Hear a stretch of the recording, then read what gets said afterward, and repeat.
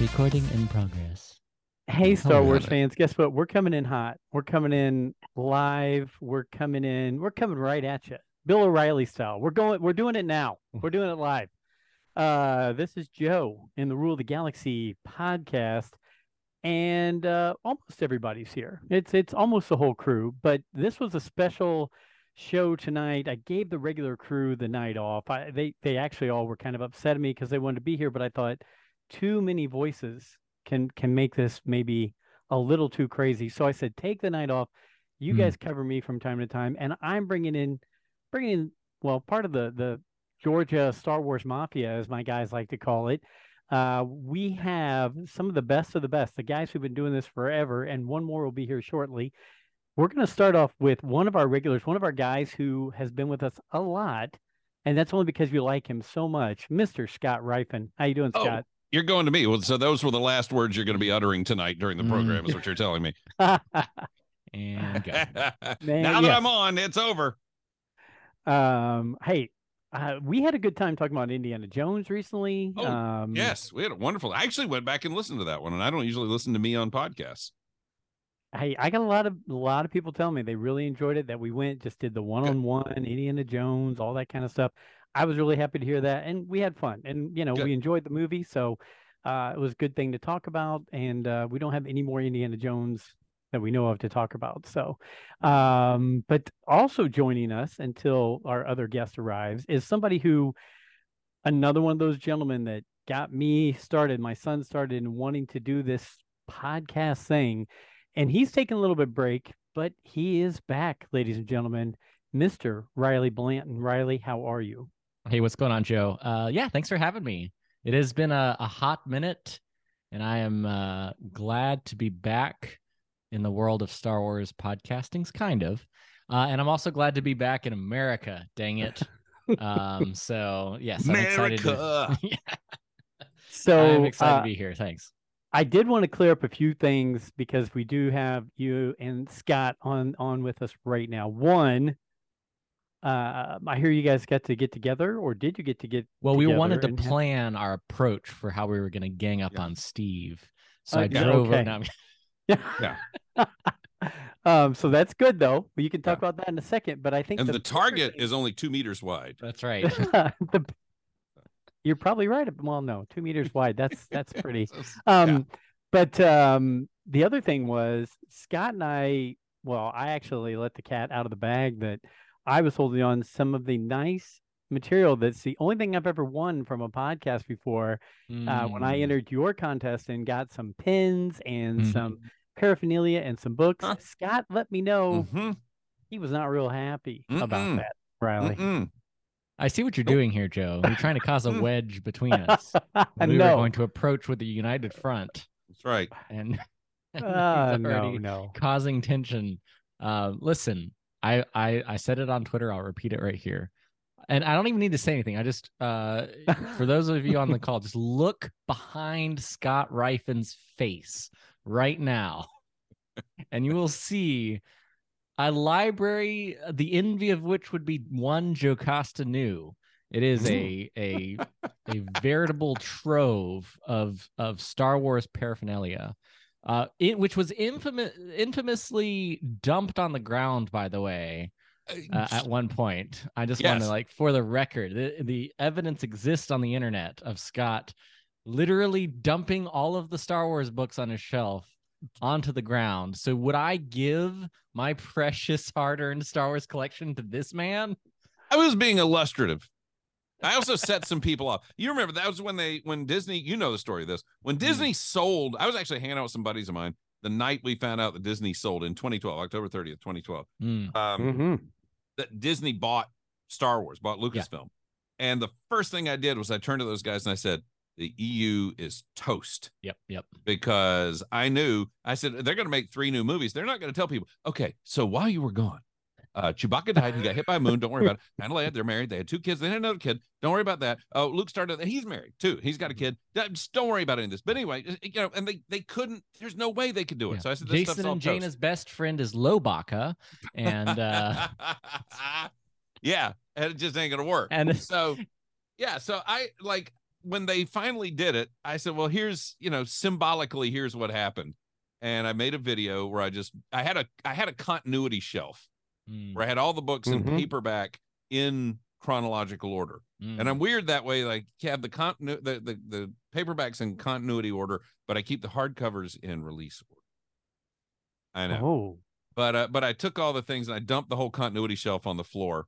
But boy, it set some people off. I started getting all these, dude, you're destroying those books. Why are you doing that? And it's like, I was just making an illustration. It's okay. They're fine. They're okay. And I put them all back.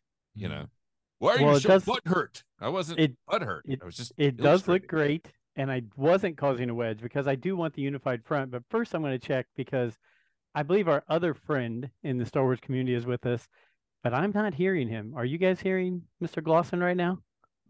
I think he's. Hey, everybody! Okay, all right. It's me. Okay. I don't know if I want to be a part of this. Steve, it says you're connecting with audio now, Steve, so we will be glad to hear your voice again after we just heard that other rendition a moment ago. Was someone doing my voice? Well, I figured, I owe you a few hundred. Is this a turnabout's fair play kind of? It wasn't me. Exactly. That's all I'm saying. Well, and since Steve's here now, I'll let him know. Steve, we're live. We're going. For everybody, sorry I'm late, that's okay. For everybody who's listening in and watching on YouTube, not right now, but in the next day or so, Mr. Steve Glosson is the final piece of this puzzle tonight. And now we have quite a bit of the Georgia Star Wars Mafia, as Alfie, Brent, and DDoc like to say. Well, let me just say this really quickly. And I am thrilled, and I have been thrilled all day long, because here's what's happening right now. And I mean everything I'm about to say absolutely sincerely with no irony whatsoever. First of all, Joey Marinara, you guys on Rule the Galaxy, I feel like you are a spiritual descendant of what Riley Blanton started with the Star Wars Report. I feel like you guys bring the topics and the discussion and all those kinds of things with what's going on. Your consistency is on point. And you guys are so good at just being there and letting your fandom just fly, and just the different perspectives on fandom that come about. And then to know that I'm here with Ryfun finally again, and again, no irony, no nothing. Ryfun is a professional. I wish I had just a thimbles full of the knowledge and the recall he has when it comes to all things pop culture. But not only that, but the way that he communicates it so well. He does a great job with everything he does, and I feel like it's like reunited, and it feels so good because Riles Blanton Esquire is here, and Riley. Listen, watching Riley grow literally in so many ways with what he did with Star Wars Report. Riley was always a man of vision and preparation, and he stayed on the cutting edge of everything that was going on just in the social media sphere of things, and fearless. He was fearless. They'd go to cons and they'd just be like, oh, Anthony Daniels, let's sit down and talk. Let's just, and it might have been fearlessness that came with youthfulness, but at the same time, it was something to behold these guys as they found their place in fandom and found their niche with Riley and Bethany and Mark Hurleman, and then all the people that he brought along eventually with him doing great things. And so, look, I realize this tonight, and this is the most verbose I'm going to be. I'm amongst I'm an ant amongst giants, which is weird when you're as fat as I am to say that kind of thing. Well, those were kind words, one for us and Riley and I almost said Steve. Scott, look at him. Steve walks in and he just lays down the gauntlet and with praise and everything. You guys said you wanted to now we all have to be nice tonight. Yeah, no, that's the attempt. That was the I'm going to walk in and disarm them, but it's not going to work. There was no irony or no plan. I sincerely wanted to say that so that everyone watching or listening knows just who you have online. I because listen, what Riley did with the Star Wars report was something really special, and there was that same just go after it, stay consistent, do it week after week after week, and just do it well. And that's why I really do feel like in some ways you guys are a spiritual descendant of what the Star Wars report was.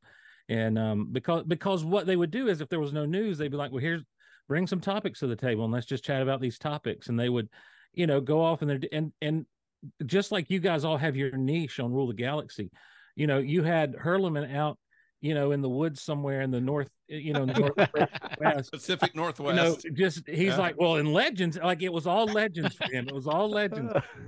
Bethany would always bring it back to Lord of the Rings somehow. And Riley was the ringmaster, just doing these things and making stuff happen.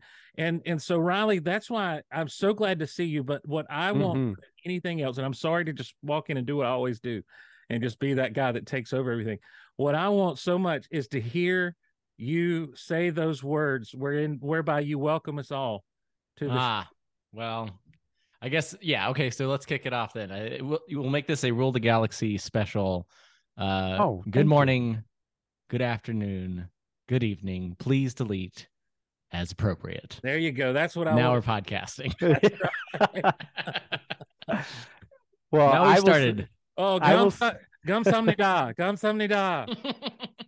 I will say this. When Scott had mentioned that he had been speaking with Riley, and then I had seen Riley pop up here or there a little bit on social media recently, and I thought, wow, we were just talking to Stephen Kent, and he said, hey, Riley and I are starting to do some things together.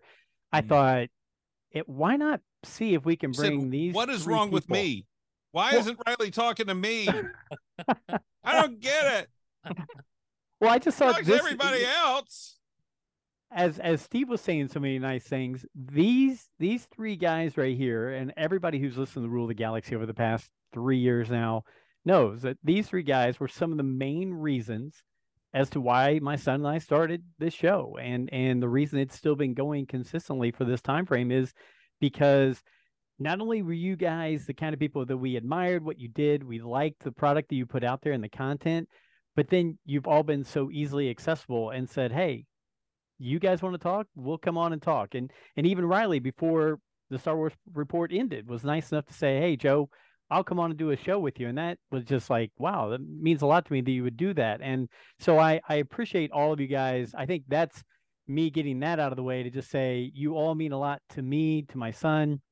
And you guys were a lot of the impetus for why Rule the Galaxy is still doing what it's doing. So thank you very much. Joe, let me say this, and please take this for all the seriousness that I intend this. You're not special. We would be like, and I will not speak for the other guys, but you're like, well, would you like to come talk about Star Wars? Okay. If I were not on your program talking about Star Wars, I would still be sitting in this room, in this chair, talking about Star Wars. I would just be doing it alone and it wouldn't be recorded. So, I mean, you're nice. Don't get me wrong. But, I mean, it's not any extra effort that I'm putting on some headphones, and that's about it. So, Well, hey, I appreciate that. The headphone effort means the world to me. And so, you guys, one thing that I wanted to talk to all three of you about. So this is good. We're all here now. We can get going.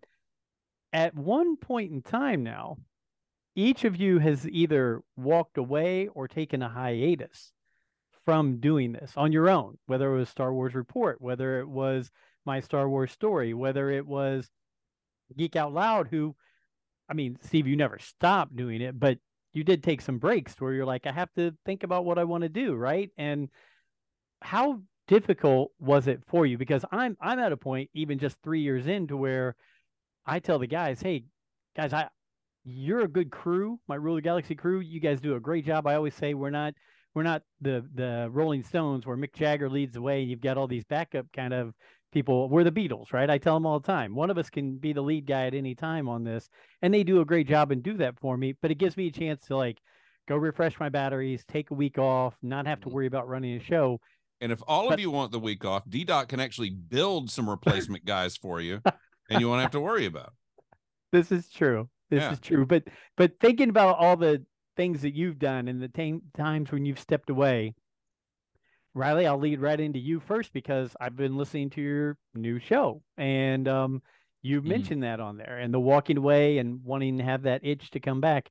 I'll start with you. What was it like to say I put all that time into the Star Wars Report and to break away and now say I still have a little bit of that passion in me that wants to do this? No, sure. It's actually pretty simple. I can actually draw some direct inspiration in a way from my buddy Steve, because I actually distinctly remember you have to rewind a little bit in fandom, but I think it was a lot of the same reasons. I remember Steve going on a hiatus for Geek Out Loud after I think it was Celebration 5 or 6. And I remember listening to that episode and in my own kind of heartbreaking in a way, just hearing Steve talk about how the creative process of doing the show was overshadowing the things that brought him joy in the first place. And I just remember distinctly, I wanted more than anything. I wasn't mad at all that Geek Out Loud had stopped. And Geek Out Loud was like, I still remember. It's funny, Steve, you said so many really nice things about me, but I still remember being 17, 18 and like discovering what a podcast was. Like I bought a PSP with my summer lawn mowing money and learned that you could like incorporate RSS feeds. And I immediately just started searching for what of the 15 geek, not Star Wars, but like 15 geek related podcasts. And Geek Out Loud was one of those first ones. So it was a part of like the joy that Steve brings to the world of geekdom. Like I'd never seen Muppets in my life growing up. And I became a Muppets fan just listening to Steve talk about the Muppets. And by the way, that tells you how little podcast content was out there, because I was like, well, there's nothing else to listen to. I'm going to listen to this entire 2.5 hour Geek Out Loud episode about the Muppets, of which I never grew up watching. And in the process, completely fall in love with it, to this point, I still think that the Muppets Treasure Island is better than any of the Pirates of the Caribbean movies. And I dare say I love those movies. So Straight up. Shiver my timbers. Anyway. Hey, same composer, by the way. Yeah, that's true. Yeah, wasn't it Klaus Badelt or someone who was like doing the music? No, Zimmer. Was it Zimmer? Zimmer did the music. So I guess Klaus Badelt did the first Pirates, but Zimmer did the. It's like an early Zimmer Badelt too. and Zimmer together, I think, on the first Pirates. Interesting. So. Yeah. But I say that because if you listen to some of that score, you can hear what's coming down the road for Pirates. Oh, for sure. Especially because I'm a big Hans Zimmer guy. But we can do that. We can go. Which of his 3 notes is your favorite? Talking about that Batman theme. That's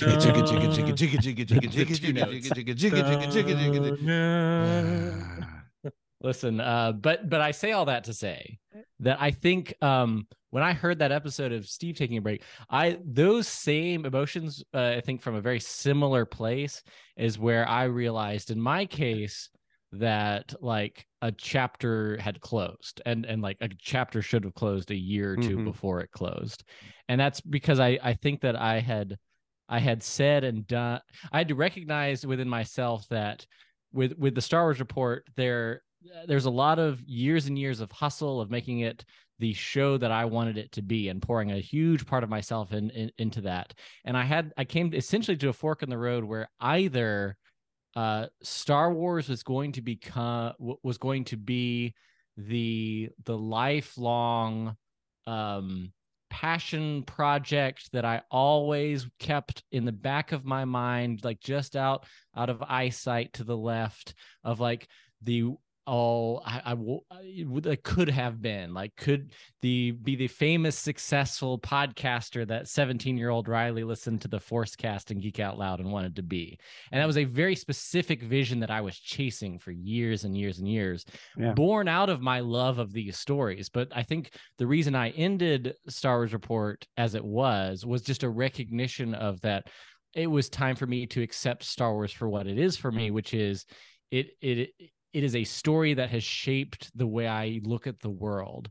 And it's okay that my goal was no longer to have a successful, quote unquote, whatever that means, Star Wars podcast, but instead give that idea and that dream up, because I had to recognize that the state of fandom and the franchise, if I kept going down that path, it was just going to end with me probably hating Star Wars, if not hating myself more for it. So I think I embraced that, and if like there's a long monologue that could be had that I won't do here, but the final episode of Star Wars Report is just called Goodbye, and it's a 45-minute monologue of me describing exactly what I'm talking about. But I think now there's sort of a sense of peace about that, because I spent a year tour in Korea where I was essentially not online at all. And that was very helpful for me to recognize that I still certainly have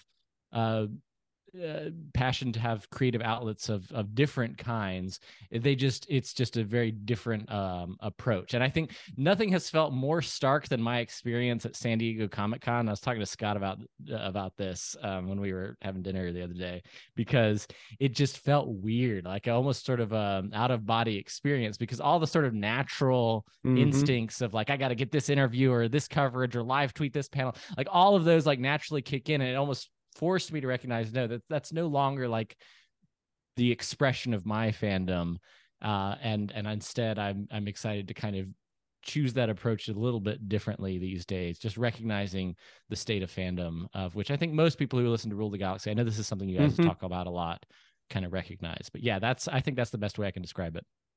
Okay, and before we go to Mr. Ryfun, I will ask you, and I know you're taking a sip there, give a quick shout out. The new podcast, the things you and Stephen Kent are doing, for those who don't know.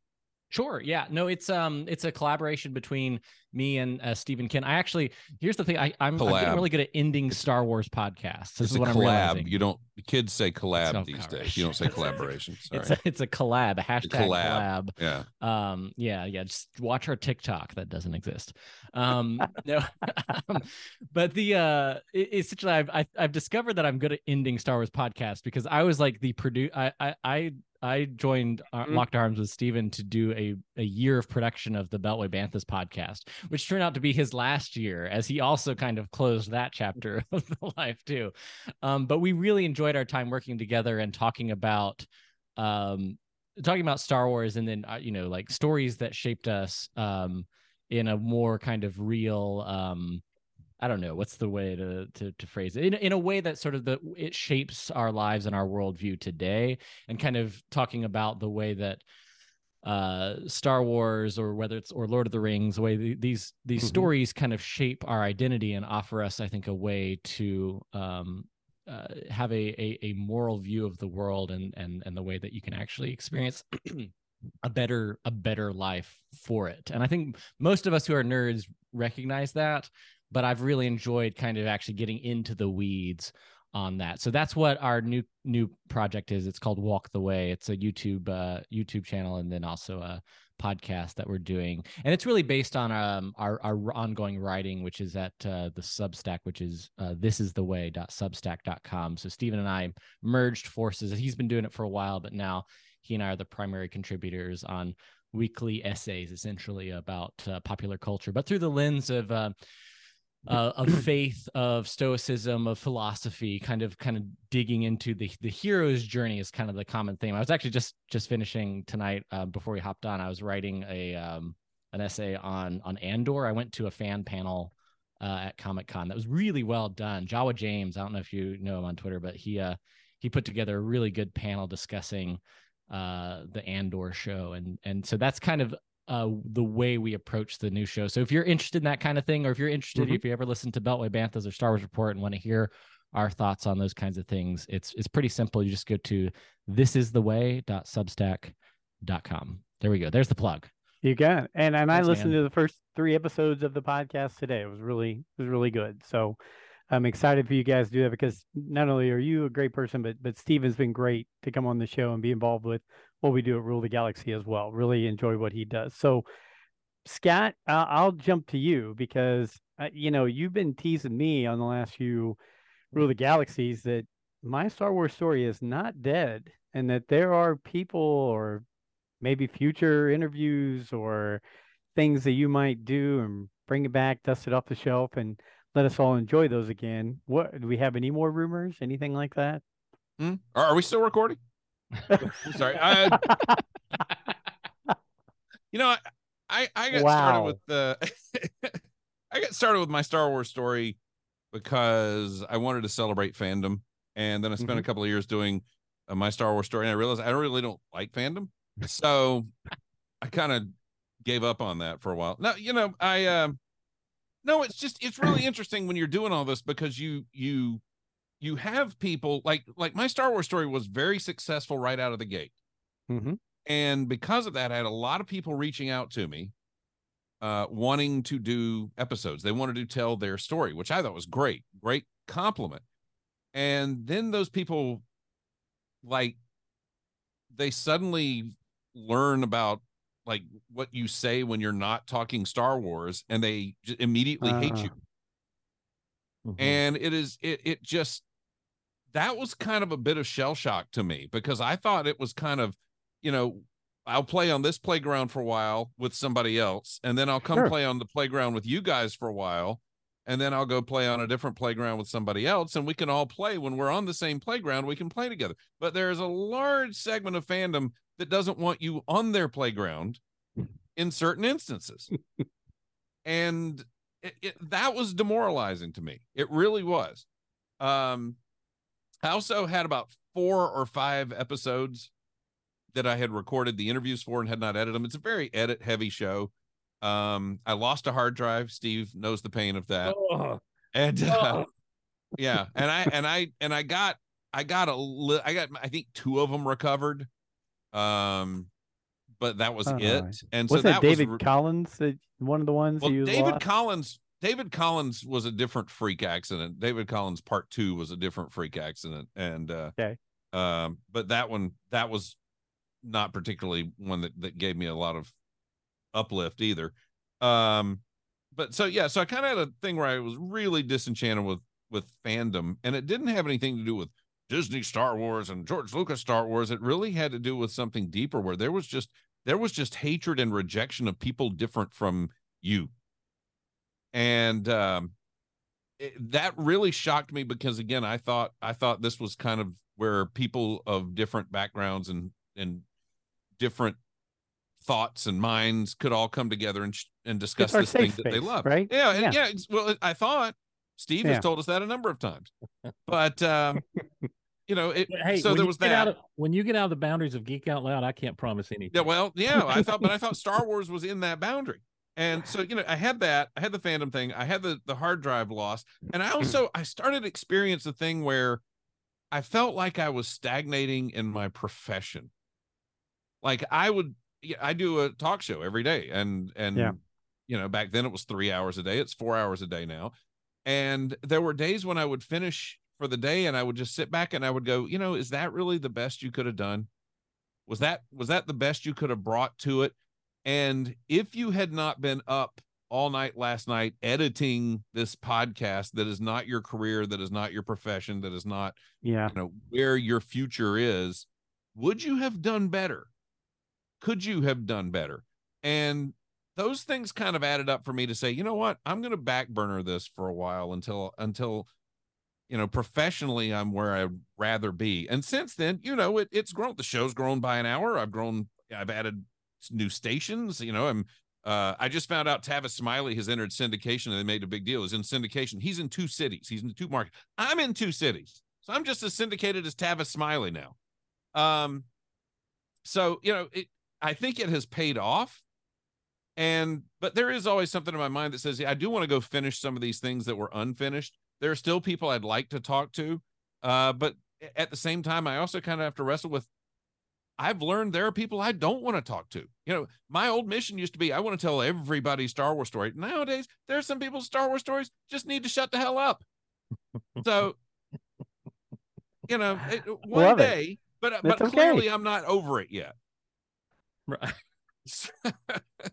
Well, I will say you've done a marvelous job of becoming a pretty worldwide guest when it comes to Star Wars related podcasts. I've seen podcasts where I'm like, I didn't even know this podcast existed. Oh, Ryfun's on it. It must be all right. I'll go check it out. Yeah. Right. So you've become quite the guest without doing my Star Wars story anymore. It comes in waves. It comes in, like, there'll be times, and you know, when the whole fandom thing, when the whole really became disillusioned with fandom thing, there were people who had previously had me on who suddenly decided they don't have me on anymore.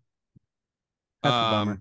And yeah, it really was disappointing. It was, and Steve, I'm still waiting for that invitation again. If you ever change your mind about all that, I believe I was told the door was always open for Steve Glosson. Too much controversy for Scott Ryfun. Okay, all right. Well, I appreciate that, Scott. Steve, how about you? I mean, we talked about it briefly. Riley talked about it. You took a little hiatus, but I tell you what, the shows you've come back with, and the way you've been doing it with your 3+ hour episodes, right? They have been a ton of fun, and I mean, I look forward to those every time. When I hear that. Can I step all over Steve for a second here? Yes. Yeah. Please. Can I tell you what I think makes that work? Steve is at his best when Steve is seized by passion of the moment. Steve is seized by kind of an improvisation. Steve and I did an episode. Steve, and you, I know you remember this. Mm-hmm. Steve and I were visiting in lovely Hazelhurst, Georgia, and we were eating dinner at the Huddle House. At the Huddle House. That's exactly right. We were eating dinner and we started arguing. And we were going back and forth. And it's funny and it was good. And Steve was just like, you know what? We're not wasting this. Let's go right now. And we left and went right to his house and fired it up and did this really fun episode. And I think the difference is Wednesday at 8, Geek Out Loud. Mm-hmm. Or, man, I got this great idea. I'm going now. Yeah. And to me, those are the best Steves. I think when I started doing podcasting, when those of us that were in my age range and the people that were around the same time that started doing it back in the Wild West days, when you had to create your own RSS feed and, you know, plug it into your, this was before everything was like plug and play, the way it is now. Had to figure out how can I record a Skype call? How can I be like, I was doing a Smallville podcast with my friend Derek. We were literally on the phone recording our ends of our conversations. I would send it to him and he would put those two waveforms together to bring the show together. And I wanted to be Scott Ryfun. I didn't know Scott at the time, but I wanted to do what Scott does. I grew up loving talk radio. I grew up loving morning talk radio, just the zany zoo, like the stuff that people make fun of. I loved the Zoo Crew kind of thing, the friends sitting around talking and just having a good time. And I knew what I enjoyed, and I thought, you know what, I should do this about Star Wars. But at the time, you had Jason and Jimmy Mac doing it, and this podcast sphere was so small. I said, there's already someone doing what I would do or what I wish I could do if, Jason and Pete and then Jason and Jimmy Mac did it. And so I said, why don't I just do geek stuff in general? And what I was doing was a knee-jerk reaction to the Ain't It Cool news forums of the world and the Force.net forums of the world, where everything was just a whine fest and a crap fest on everything. And so that's what Safe Place to Geek Out was born out of. And who can crap on it the first? Right. Yeah. Yeah. And so I wanted to have a show where I could tell you X-Men 3 wasn't that bad. It wasn't great, but it wasn't that bad. Here's what's good about it.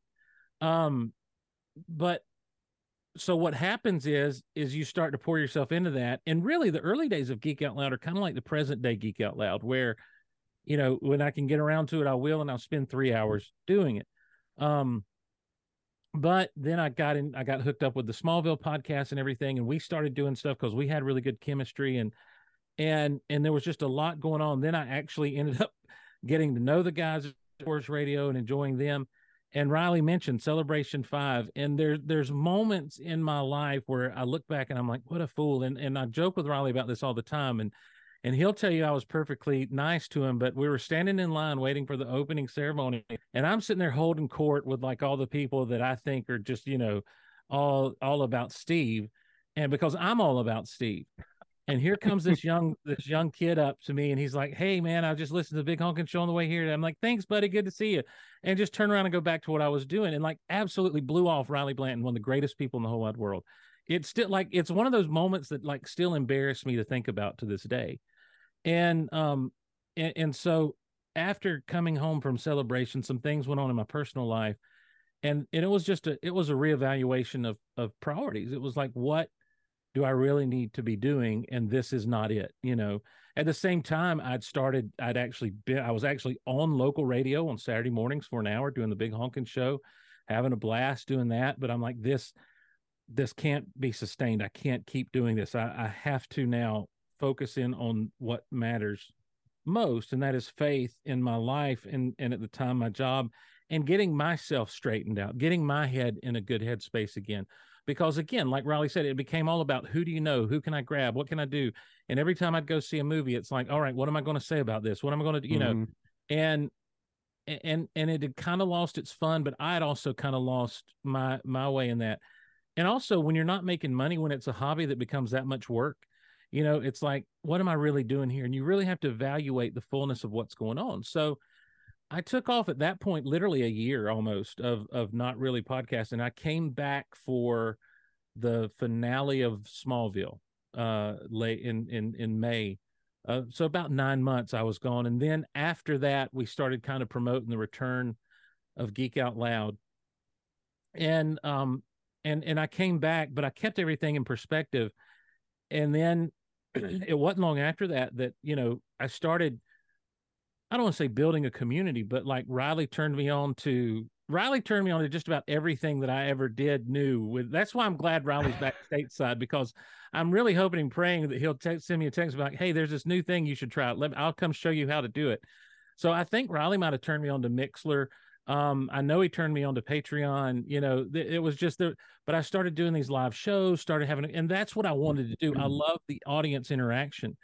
And we started doing the Big Honkin' Show. Well, we started with Ustream first, and then Mixler, and then all kinds of stuff. But anyhow, and so it was that by the time I moved out of Hazelhurst, I had developed a mini network of shows that just kind of ran the gamut of the stuff I enjoyed. Now we're back down to Geek Out Loud and Big Honkin' Show. And what I've discovered is like Ryfun said, I don't know how much I like fandom. And when it comes to Star Wars, like, Ahsoka's coming up. Am I excited about it? No. Will I watch it? Yes. Do I hope it's good? Yes. I'm not one of these guys that watches anything hoping for it to fail. I'm not rooting for Disney to fail. I'm not rooting for Lucasfilm to fail. What I'm rooting for is for them to do better and to be better and to be consistently good and to push the medium forward the way that Lucas did to do. I'm rooting for them to be Lucasfilm. And so if there's something that doesn't really fire me up, Andor per se, I wasn't really fired up about Andor. I'm like, why go online and trash it? Why do what some of these other people are doing, who I would probably be associated with if you ask folks. They would say, well, that's Steve, he's like this guy and this guy. But I also love doing the Big Honkin' Show. But it was the same issue that, Ryfun had. It's like I was doing it just weekly. It wasn't even a daily thing for me. But I would do it, and it would take up almost all of my Friday, which was like just one day off I have during the week. Sometimes, if I'm lucky, I have that day off. And I was just like, I just couldn't keep up doing everything, full-time, marriage, all that good stuff. So I had to figure out a way to scale everything down. By that point, most of the shows had gone away. Now all of the shows have gone away except Geek Out Loud and the Big Honkin' Show. But I love the Big Honkin' Show so much. Like that's one of the things that has surprised me. Is I love doing just the zany, silly, stupid stuff that maybe only I find funny, getting to throw in a Uranus joke every now and again. And so what I've learned is I've got to do this in such a way that I enjoy it, that I can do well. And I hate, maybe that's a strong word. I don't feel like I work well in a 45 minutes and out kind of setting. I don't think I work well in an hour setting. If I have to do some timing down, I can do that, if I have to. But I don't like knowing that when I go on someone's show, it's like, just as I feel like I'm getting wound up. All right, thanks everyone for joining us. And I'm like, whoa, I've got 1,000 more things. And so with Geek Out Loud, I get to get all that out, and then now I'm starting throwing the big honking show. And so I really think it comes down to, this thing is it is an extension of what I always wanted to be as a child, of what I always wanted to be growing up. What I always thought I might be able to do is sit behind a microphone and talk and communicate. But this thing is not my job. This thing is not, this thing is not what puts food on the table or keeps the lights on. And so I have to make sure that it's all in the proper perspective, and then I'm not neglecting my wife. I'm not neglecting my congregation. I'm not neglecting myself to do this, so so it's been fun. I want to do more. That's how I think I know that it's really fun, because I sit around a lot and think, oh, I want to do this more. I want to do this more. I want to do this more. So now, rather than, okay, well, I've got to record over here, I've got to get this done. Now I'm at a place in my headspace where it's like, oh, I need to sit down behind a microphone and just fire up Mixler and just go for 3 hours, and see what happens. And I just, so that's how I know that it's a good thing. Well, good. Well, I, just like tonight's show, went into it with really no agenda, right? My agenda was to get 3 people on that I respect and that I find very entertaining and everything like that. And what we've discussed on Rule of the Galaxy is, Brent says it all the time, whether there's one person listening or thousands of people listening, if we're having fun as friends and getting a chance to get together and just laugh, make each other, tell stories, things like that. And yes, Star Wars is wrapped into that, and it's kind of that common bond. Then it's worth it to us to do it, right? It should be something that you're enjoying, and it should be something that you feel like something positive is coming out of it. And whether that's making yourself happy or making other people happy by listening, I think that plays a role in all of it. So I appreciate you guys going through all that, because I know there are people who listen to Rule of the Galaxy who, even though you guys have had bigger, better shows than we've ever had, they probably, some of them have said, who's this guy? What's this? I want to know what he does and all that. So I do, because Riley is on more of a limited time frame here, I wanted to hop back to Riley before he has to I'm really like, I'm a 45 minutes and out kind of guy. So you got So just when Steve was getting wound up too. Wound up. Yeah. Here goes Riley. Yep, and as soon as Riley's gone, that's it, Steve. Show's over. No. I know. That's how you roll, Joe. I'm not gonna do that to you, Steve. I'm not doing that to you. But Riley, looking back, like you said, you started off as a teenager doing this, and now you're a married man, and you've traveled the world and all these things. Are there some favorite things where you still sit and think about, between Scott or Steve, memories at either events or shows you've done or things like that? Riley. Don't do it. You want to share that still make you laugh today? I have 3 words for you. Okay. I just want you to watch Steve's face while I say these 3 words. Is 7, 8, 9. Oh. Yeah. Drop the mic and walk away. These are the famous last words of one Steve Glosson at Celebration 6 in Orlando, a mere 2-3 months before the announcement of Disney buying Lucasfilm. And what's crazy, Riles, is as the time went on, we found out that they wanted. That's what they were doing. Totally. That's what they were at Celebration discussing. Yeah.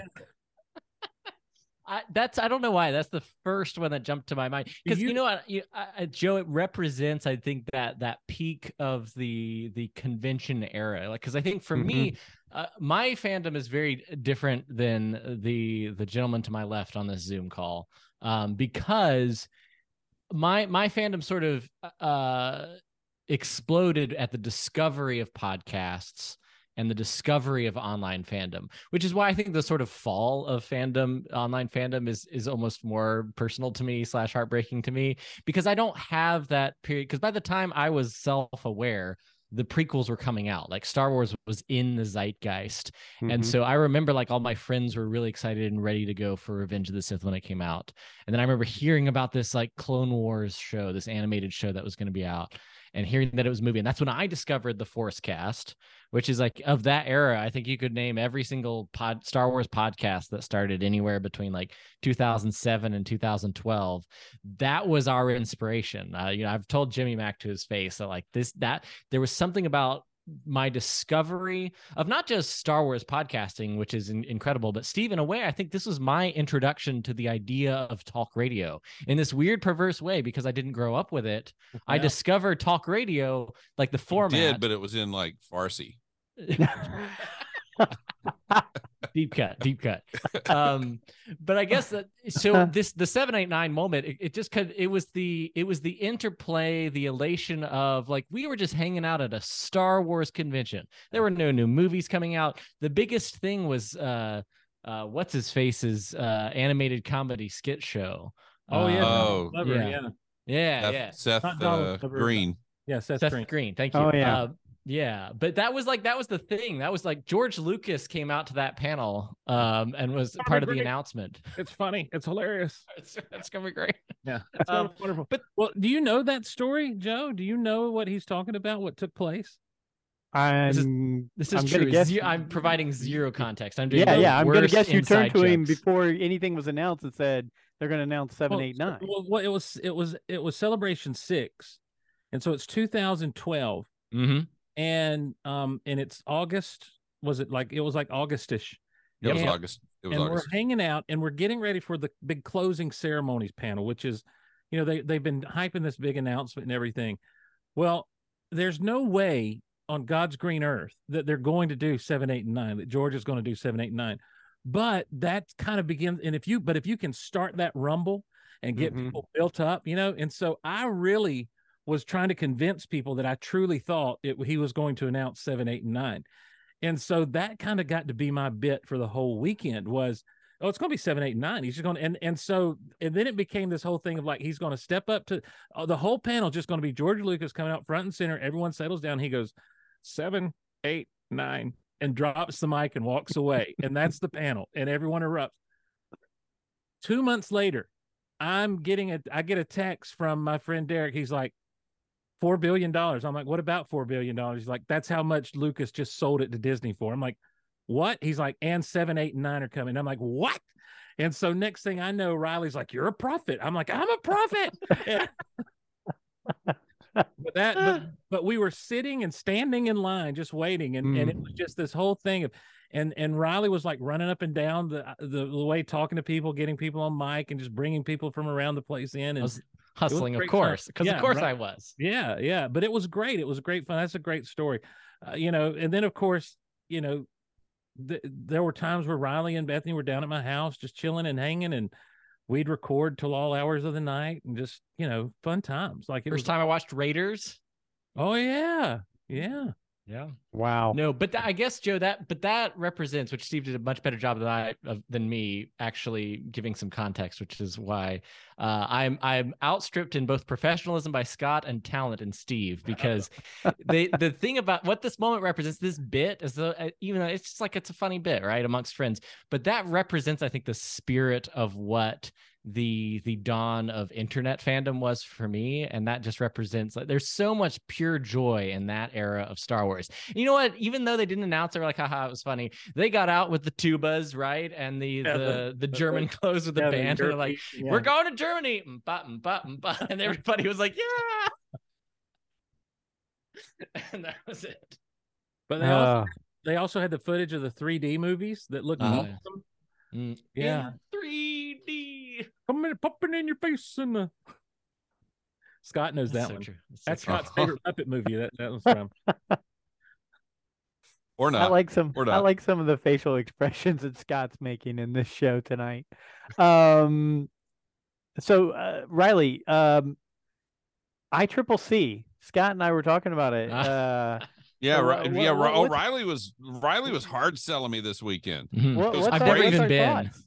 Yeah, I mean, Rule of the Galaxy has now gone 2 years in a row. We find it enjoyable. We've gotten a chance to meet great people, and it's fairly easily accessible because it's in Nashville. I kind of feel like that's a halfway point between Georgia and Indiana.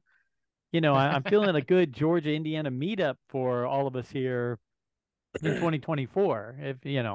If you want to start planning that, just throwing it out there. Listen. Here's the thing about, because I've never even been, but I've seen. I was even at San Diego. I heard people talking about how great ICC is. Wow.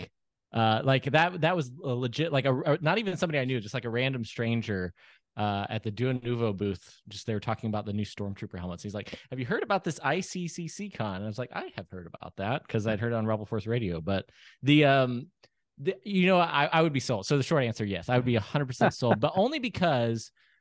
Not because I have a craven sort of almost personally depressed feeling of like trying to recapture the nostalgia we just described in Steve's bit, and doing so in a smaller, maybe more fan focused environment, because those are all things that sound good, but more importantly, because it's in freaking Nashville, and I love Nashville. It's one of the best towns in the world. And so like that, I will go hang at if any of my friends ever, Joe, if you say next weekend, let's go to Nashville, I'm going to check the flight prices and be like, let's see. And then I'm probably going to talk to Savannah about it, and she's going to say you're crazy, but I will actually probably go ask her, can I go hang out with my Star Wars friends in Nashville? And there's a 50-50 shot I get permission from my wife, because this is the new phase of life we're all in. Yeah. But no, I say all that. I think it'd be great. And it's one of those things. I think they have, maybe sidebar here. They have, I think, an opportunity because of the climate of fandom and because of sort of how corporatized a lot of these bigger events are. You can kind of counter program against that. And I know they really focus on the like the OG collector audience. So I think that they kind of have a unique approach. But you've been there. I haven't. I don't know. Maybe I've done an appropriate job hard selling it for you. But I've enjoyed it both times. I mean, anytime you get a chance to meet the people that we've met, I got to hang out with Jimmy and Jason in 2022. Nice. I got to meet Ian McDermott. I got to meet Vanessa Marshall this year. I got to meet, Femi Taylor, Ula from Return of the Jedi. I mean, when you get a chance to sit down and have conversations with those people, and because you're in the podcast room and because you're part of that, it was really great. And yeah, I've not had the pleasure of being at a celebration as part of the podcast stuff, but I have to have a feeling that it's overrated. Similar. Okay. Yeah, it's funny you say that, because I started doing podcasting. Thanks for asking, Joe. I started doing podcasting, I think after my first celebration appearance in 2010, at Celebration 5, and I went to 6. I didn't know those guys. I met other podcasters, because there are other podcasters. What? And I know, it's crazy. But what the hell was I saying that for? Just to brag, humble. You were at the Star Wars Celebration podcast? Yeah. Just pulled a Mitch McConnell there for a second there. I don't know what just happened. Scott was like, I'm just letting you know I was there. Yeah, I was there. My God, you guys are talking about this stuff. I didn't know you guys though. Oh. I didn't know you guys at all. So I was. Who I was. I knew who you were after that. Okay. Because after that's when we started doing Dinner for Geeks, and that's when Ryan called and said, "Hey, I got this idea for a podcast," which I know he denies this, but he would do a lot. And a lot of his ideas were really good, but it was just a lot of them were like, there's no way I got time to do that. Right. But that one was like, oh, this could happen. And once it got rolling, that's when I was like, I would like to have Steve Glosson on. And that's when I destroyed it. That's when, no, I was talking to Riley this weekend, and we were discussing the fact that there was a certain restaurant where apparently it became my favorite place to record episodes of that show. I didn't even realize it. I recorded you there, recorded Riley there. Oh yeah. Yeah. And I started on that whole jag for some reason, and I don't remember what that reason is. Well, I'm going to cut you off because we'll find it here in a few moments. But Riley's on the short leash with time. Yeah, he is. But hang on a second, Riley, say something so I can get you on the big screen here, because I want to do this. Uh-oh. Okay. All right. Okay. Because I don't know how I feel about this. I'm a big shelf porn addict, and so I see the making of Star Wars up top. Stop laughing, Joe. I gotta see the. I gotta see your shelf here. Hang on. Get the shelf here. Be quiet? Say something. You want us to be quiet? Yes, please be quiet. Okay. Steve. All right. Yeah. I don't want to see you. Okay. There's your shelf. No, wait. Move. You got to move your head. I see the making of Star Wars here. Up is my. I see the making of Episode 3 there. Yep. I see the Star Wars storyboards book. I see Episode 1 VHS. Is that Episode 1 VHS down there? The special edition. We should. Yes. On the sure bottom is. shelf. Episode 1 VHS. Hang on. The annotated screenplays. Is that annotated screenplays over there? Steve, this is usually the box set of the CDs down this way, and it's Scott this time. Okay, is that annotated screenplays behind you as well? Sure is. You better believe it. Shoulder? Okay. Riley, I'm recognizing all this stuff. Riley giving the ladies a show with those legs, man. How the Force can fix the world. I believe I saw by your collab. Well, you gotta have the product placement. Product placement, absolutely. Mm-hmm. Absolutely. Yeah. So this might be my new favorite. Oh, yeah, love that. Oh yeah. This is what I grew up listening to. This is the. I mean, I know you guys know, but for the good listeners, it's I think 97, 98. It was around the time of the special edition. 92 or 3. Oh yeah, wow, much earlier than that. Yeah. Oh wow, yeah. I did. Yeah, but it's the 4-disc original trilogy soundtrack. Probably my favorite of which is the disc 4, like the bonus tracks. And that's where they have like the B side or the B take of a few different John Williams pieces that were recorded. I don't know that I've ever heard of anywhere else, but I grew up listening. My older sister Cindy had this, and I stole it from her more times than I care to admit, listening to it. And I heard these soundtracks hundreds of times before I ever watched a Star Wars movie. That's a great set. Yeah, this is my most recent prized possession. I loved that. I remember when I got it for Christmas. It was just the best. It's funny how Christmas continues to be. You know, Joe, you and I were talking about that last time.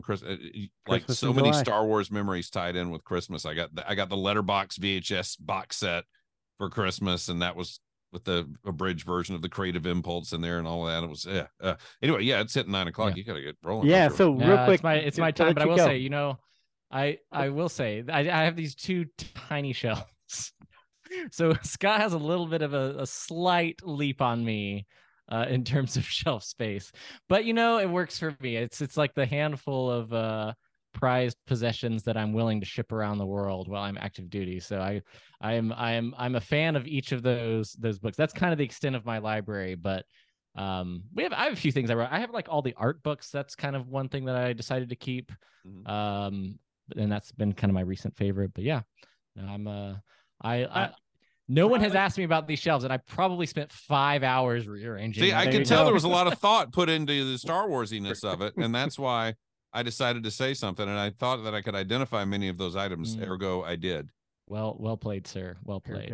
Riles, I just want you to know that seeing you and being able to talk with you in the words of Yoda has brought warm feelings to my heart. No, well, same to you, gentlemen, and I appreciate Joe. I actually am bummed that I can't stay for the remaining 2 hours and 47 minutes of this podcast. So, but I said this to you like 2 years ago, and it holds today. Anytime, shoot me an invite, I will gladly hop on. Especially if any of these gentlemen are on, because again. Some OG Star Wars goodness. So I can't wait to I'm going to go back and listen to the rest of this episode. But yeah, I appreciate you having me on, man. Hey, guys, no worries. And the Star Wars community is much better when you're in it. So thank you, Riley. And thanks for being back in. I'm loving the show. So we will talk to you more, and we'll get some more shows put together, and we'll plan that trip to Nashville. Deal. Good luck convincing these guys. Strangely quiet, I noticed while you guys, you're making it harder and harder to say no on this thing. Yeah, I told you this weekend I hate the idea. but yet, yeah. If see Scott, guys, if Scott goes, I'll go. See you, Riley. What should happen is you guys should all come down for Jekyll Comic Con, and then that way I can just drive like 20 minutes to it, and we're good. Oh, so now it's all about Scott now. That's what it is. Well, yeah. Featuring Ming Chen. Ming, I did a couple of panels with Ming. Yeah. Mike and Ming. Sure did. What we should do is a Gold Con in Rome, Georgia. I would do Rome. Rome's what, 4 or 5 hours away? 5 hours? Yeah, where is that compared to Atlanta? About an hour and a half east or west. I mean, okay. Yep. You drive out of Atlanta from the airport, and that's the I'd do part. Gold Con in a heartbeat. Yeah. Let me ask you this, because you mentioned, Steve, earlier, you want Star Wars to do well and you want Star Wars to be good. Yeah. And it's not that you don't want it to be bad. Right. Which is funny because, and as a side, and hopefully I'll remember my original point when I come back, but as a side, you were talking about how you can go out and find good things to say about stuff. And what I've noticed about you is you got put into kind of a box for a while there, so that if you ever did say anything negative, people just went at you. Yeah. And you could even go like to the reviews on Apple Podcasts, and it's like, Steve used to be a great podcast, but now suddenly, because you didn't like something somebody else liked, and Steve used to be, but he's revealed himself to be. Well, it's the same thing that happened to you. It's the same thing that happened to any of us, though, also that didn't care for The Last Jedi. Yeah. And unfortunately, that was so divisive amongst fandom. Yes. I disagreed with people that hated the prequels, but I never was like, I never despised them for disliking them. And people who dislike the prequels never despised other people for disliking the prequels. It was a weird. They despised the prequels. Yeah, it was a weird phenomenon that took place there for a few years, and it's still we're still in the. I think it's kind of settled, but we're still in the aftermath of it. They're still trying to make things like that happen, it seems like. Yeah. Well, and that's that you say they're still trying to make things happen, and it's interesting who is the they, because it seemed like at one point Lucasfilm was leaning into that. Yeah. Mm-hmm. And I think that was really wrong. But it started me that it's funny you go there, because that's started me thinking about something the other day. Because a lot of the Disney Star Wars things have tended to push some of us away because of the fact, I think, less the content of the program, but more the way in which fandom has responded to them. And I started totaling it up the other day. And I said, well, they have done a good job in a very real sense of pushing me away in a lot of different respects. And then, this last weekend, I was down in Orlando, and I started thinking about the fact that how much did I spend on Star Wars stuff when I was down there in Orlando? And I didn't. At least $80. Yeah, at least 80. What, for the socks? Yeah, I'm sorry, at least $60. No, I spent 75. I spent $75 on socks. Okay.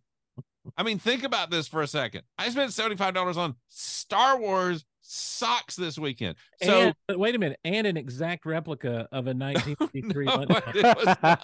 1981 lunchbox. 1981 lunchbox.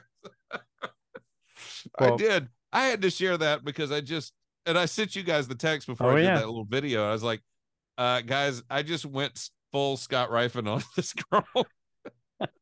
Listen, and full Scott Ryfun is, I just finished Ready Player One, and I got to tell you, there's a couple of mistakes in there. Like, he read the book to find out what things these people in the future got wrong about their 80s references. I still think that Scott Ryfun's ready to pounce on somebody about Howard the Duck with his newspaper article from USA Today. I've pounced. Don't think I haven't pounced. That's right. I'm sorry I didn't wear a fedora. I don't have a cool fedora with a story behind it. But yeah, the Howard the Duck thing, like I love that Scott's like, I kept this article, laminated it. Just because I wanted to have it ready. It's almost like he watched and said, this movie's not good, but people are saying it's good. One day they're going to say they were bad. No, it's the opposite. I said this movie's it's okay. And it's kind of like you and X-Men 3. Yeah, I just have nostalgia for Howard the Duck. I was there opening day. I saw the first show in town. In August of 86. Duck movie.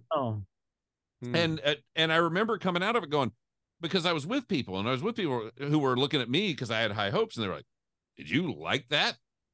And I'm like, yeah. What's wrong with it? And they're like, no. And I said, okay, this is a thing. And I'd gotten USA Today, and USA Today gave it 2.5 stars. Mm-hmm. And 2.5 is pretty good, but it's not great. That means it ain't half bad. Yeah. It's just above half bad, actually, when you get right down to it, because they're a 4-star scale. Oh, so wow. Okay. yeah. So 2.5 ain't half bad. Yeah, 2.5's all right. Yeah. So I said, here's the thing. And I started hearing people say, oh, Howard the Duck's the worst movie ever made. Could be one of the worst movies ever made. And I went, no, it's not. It's not. And I knew for some reason in the future, people would because we're very reductivist. We just boil it down to this one simple thought. And that's emphasis on duck. Emphasis on duck. Very nice. Nice. They boil it down. I had to throw that in there too. But so I saved that because I said one day somebody's gonna say it's the worst movie of all time, and I go, Tunk, we didn't think that back then. So we didn't, as though we are the well, yeah. I mean, but people reviewers. Like history changes over time because people start revising it, and I was not going to let them revise Howard the Duck out of history. No, don't you dare do that, Scott. That's the hill worth dying on right there. I think Howard the Duck hill. My problem. My problem is like every hill is worth dying on. Right. Yeah, you're ready to fight. Yeah, listen, if you want to fight, just make sure Scott Ryfun's on your side, and all you have to do is sit back and be like, "Yeah, man, that's right. Go for it." I'll die on some hills, and unfortunately, I do die on some of them, but.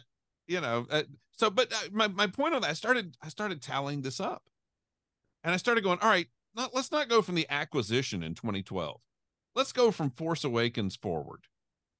Where Disney because Disney bought Star Wars in 2012, but it didn't really take shape as what it was because they still had to get out the last of the pipeline of the old stuff. They had to tell Dark Horse to take a walk. They had to, restart canon. They had a number of things to go before they really got to what Disney Star Wars is. So let's say Force Awakens forward. And I started thinking, okay, so they've done a thing where they've kind of pushed me away in a lot of ways. But has that, in fact, hurt how much I've spent on Star Wars? Because I stopped buying the books because of Chuck Wendig. And I was, slavishly devoted to the book. So I started totaling it up. How much have I spent? This is my estimate. How much have I spent on Star Wars since The Force Awakens? $15,000. 50,000, no less. I mean, first the car was 30,000. Oh, that's right. The road. The car was 30,000. Oh, yeah. No, I forgot about the car. Yeah. But and I would never have done that before Force Awakens. But I bought the car. It was 30,000. I bought oh golly, what all did I buy now? I had a huge list of these things. I bought a $250 lightsaber. Wow. I would never have bought a $250. I went to Savvy's workshop. This. I spend 150. I buy 10 of those. Scott goes down to Disney and he's like, here, have your holiday droid. And it's like, like clockwork. It's all. Yeah. I try to get that's my kind of I don't send Christmas cards out. I send Christmas droids out. And we prefer that. And yeah, so I send those out. Jimmy Mack ate one on one episode of Rebel Force Radio, but that's okay. It provided some mileage on the show, but I started doing the math. I mean, I bought a $450 Boba Fett jacket. What the hell is that? Jacket. Why would I do that? Would never have done that before. Why would you do that? I don't have that money in the envelope. We did actually. Yes. Nice. We did have it in the envelope. That Vader. Do you see that Vader? Mm-hmm. It is so gorgeous. It's beautiful. I got that this weekend at Disney. $250. No, it was only like 110 with my discount. Gotcha. It wasn't bad. Yeah, that's a good. But the Rogue, and I started totaling up. I bought 3 Sphero robots. 3? Which ones? Well, I got BB. Actually, you know what? I won BB-8 in a Rancho Obi-Wan drawing. Okay. So I not only got it, but I got a nice handwritten card from Ann Newman when that came out. That's nice. You are quite the winner, Scott. You win. I won that quite a few things. And then I bought an R2, and then the evil black R2, whoever he is. Okay. And so I got. In fact, they're all over there. Actually, no. You know what? I bought another one because I found a closeout evil black R2, and I bought another one of him. I got an unopened one in there. Wow. I bought five of those stupid battle drones. I have, the battle drones they did. No. Remember they had them at Celebration. That I think the 2017 Celebration. I think they had them. Oh, I wasn't there. That Riley knows about it because Riley and I played with them, and Riley's pretty good. Call Riley him had back some. in. Yeah, call Riley. Get him on the horn. But no, you don't remember the little battle drones they had? They had an X-wing, they had a Vader TIE, TIE X1. Did they had the fans in them? Yeah. Yeah. Okay, I remember. But these weren't the cheesy Air Fox ones or whatever. These were ones that had little sensors in them. They're really nice, snazzy, and you could shoot back and forth like laser tag kind of with drones. Yes, exactly. I have 5 of those. I got 3 unopened ones sitting in my garage. I mean, start tallying this stuff up, and it's $50,000. Yeah, in 8 years' time. Yeah. Wow. Yeah. So have they really pushed me away in all the best ways for them? But they found certain things that still tickle your fancy. You know how much I probably spent on action figures when I was a kid during the first run? Like all of them, like $300. Yeah, but if you took that today, the cost of an action figure today, you're looking about $3,000. Well, maybe, but I paid $21 for a 3 3/4 Boba Fett last week. Oh, really? Yeah, the one the not Killian Plunkett, what's his name? The Cam Kennedy looking one. Oh, the comic book version one. Yeah. It's a repaint. Yeah, I know. I bought a repaint for $21. Here's where I'm at on this thing. What's interesting to me is if you go and you look at and I guess I hang out in the toy world with all this stuff is kind of where my bread and butter is now when it comes to Star Wars knowledge. I haven't watched every second of every show. I've not watched 1 second of the Bad Batch. I haven't read a Star Wars book since the Chuck Wendig stuff either that I know of, and I listened to those, and that was struggling. But I spent $600 on Rain Spooner shirts. I spent $420 on Roosevelt's. But see what they're doing though is with the merchandise, at least they're appealing to you, Scott. Yeah. Because they are leaning heavy into classic trilogy and the more successful franchises or the more successful things that have come about since the Force Awakens. Yes. You're not going to find right now any vintage collection or Black Series release of a sequel character. Not at all. And that's because they're all at clearance. If you find any, they're all at Ollie's. They really are, and so they really misjudged kind of, I think, who was buying a lot of the stuff and what they wanted out of it. I went on a buying spree on Last Jedi. You know why I went on a buying spree on Last Jedi? Because it was the Last Jedi. Because the merch bombed so badly that it was like 80 and 90% off everywhere. Yep. Yeah. And I cleaned up buying and stupid stuff. I don't want a father water bottle. No, not at all. But it was $25 marked down to $2. But like right now at Ollie's for $9.99, they've actually got some decent Black Series figures because Lucasfilm has essentially killed the market and what they're doing. And so their licensors are hurting, at least on the toy side of things. The collectors aren't collecting them that much anymore, unfortunately. I don't hear anyone extolling the virtues of the books necessarily or the comics. It's almost like the people that even the people that are enjoying the stuff, it's almost like they all say the same things as though they know they're supposed to enjoy it because it's Star Wars. Yes. The passion that seems to be there anymore is not the passion for the material. It's the passion to have your opinion validated, if that makes sense. Yes, absolutely. See that shelf there? That one right there? Yeah. $1,500 worth of Omnibuy. $1,500. You know what I've got? I've got a couple of the Hulk Omnibuy, and those are really cool. I love those things. You got at least one essential. Does anyone else feel that Scott has discretionary funds? It seems like it. I don't feel like I do. I don't when I'm done with all this crap. Well, and here's the other thing, guys. I'll tell you, I've really struggled lately with what am I doing? I've got a room full of toys sitting here. What is this all about? The only thing that separates me from a stamp collector or a coin collector is my stuff just takes up more space. There are people who have spent just as much money and just as much time on things that I didn't understand, but they absolutely loved. Yep. And, they just don't take up this much space, and they're not as colorful in plastic. And, the Scott and I talked about it the other day, and I'm going to cross my fingers and hope it's true. And I will say this, maybe it is, because I think about the same thing that you guys are thinking about. I have all this behind me. I have a closet full of tubs stacked with toys, right? And I think, I'm 52 years old.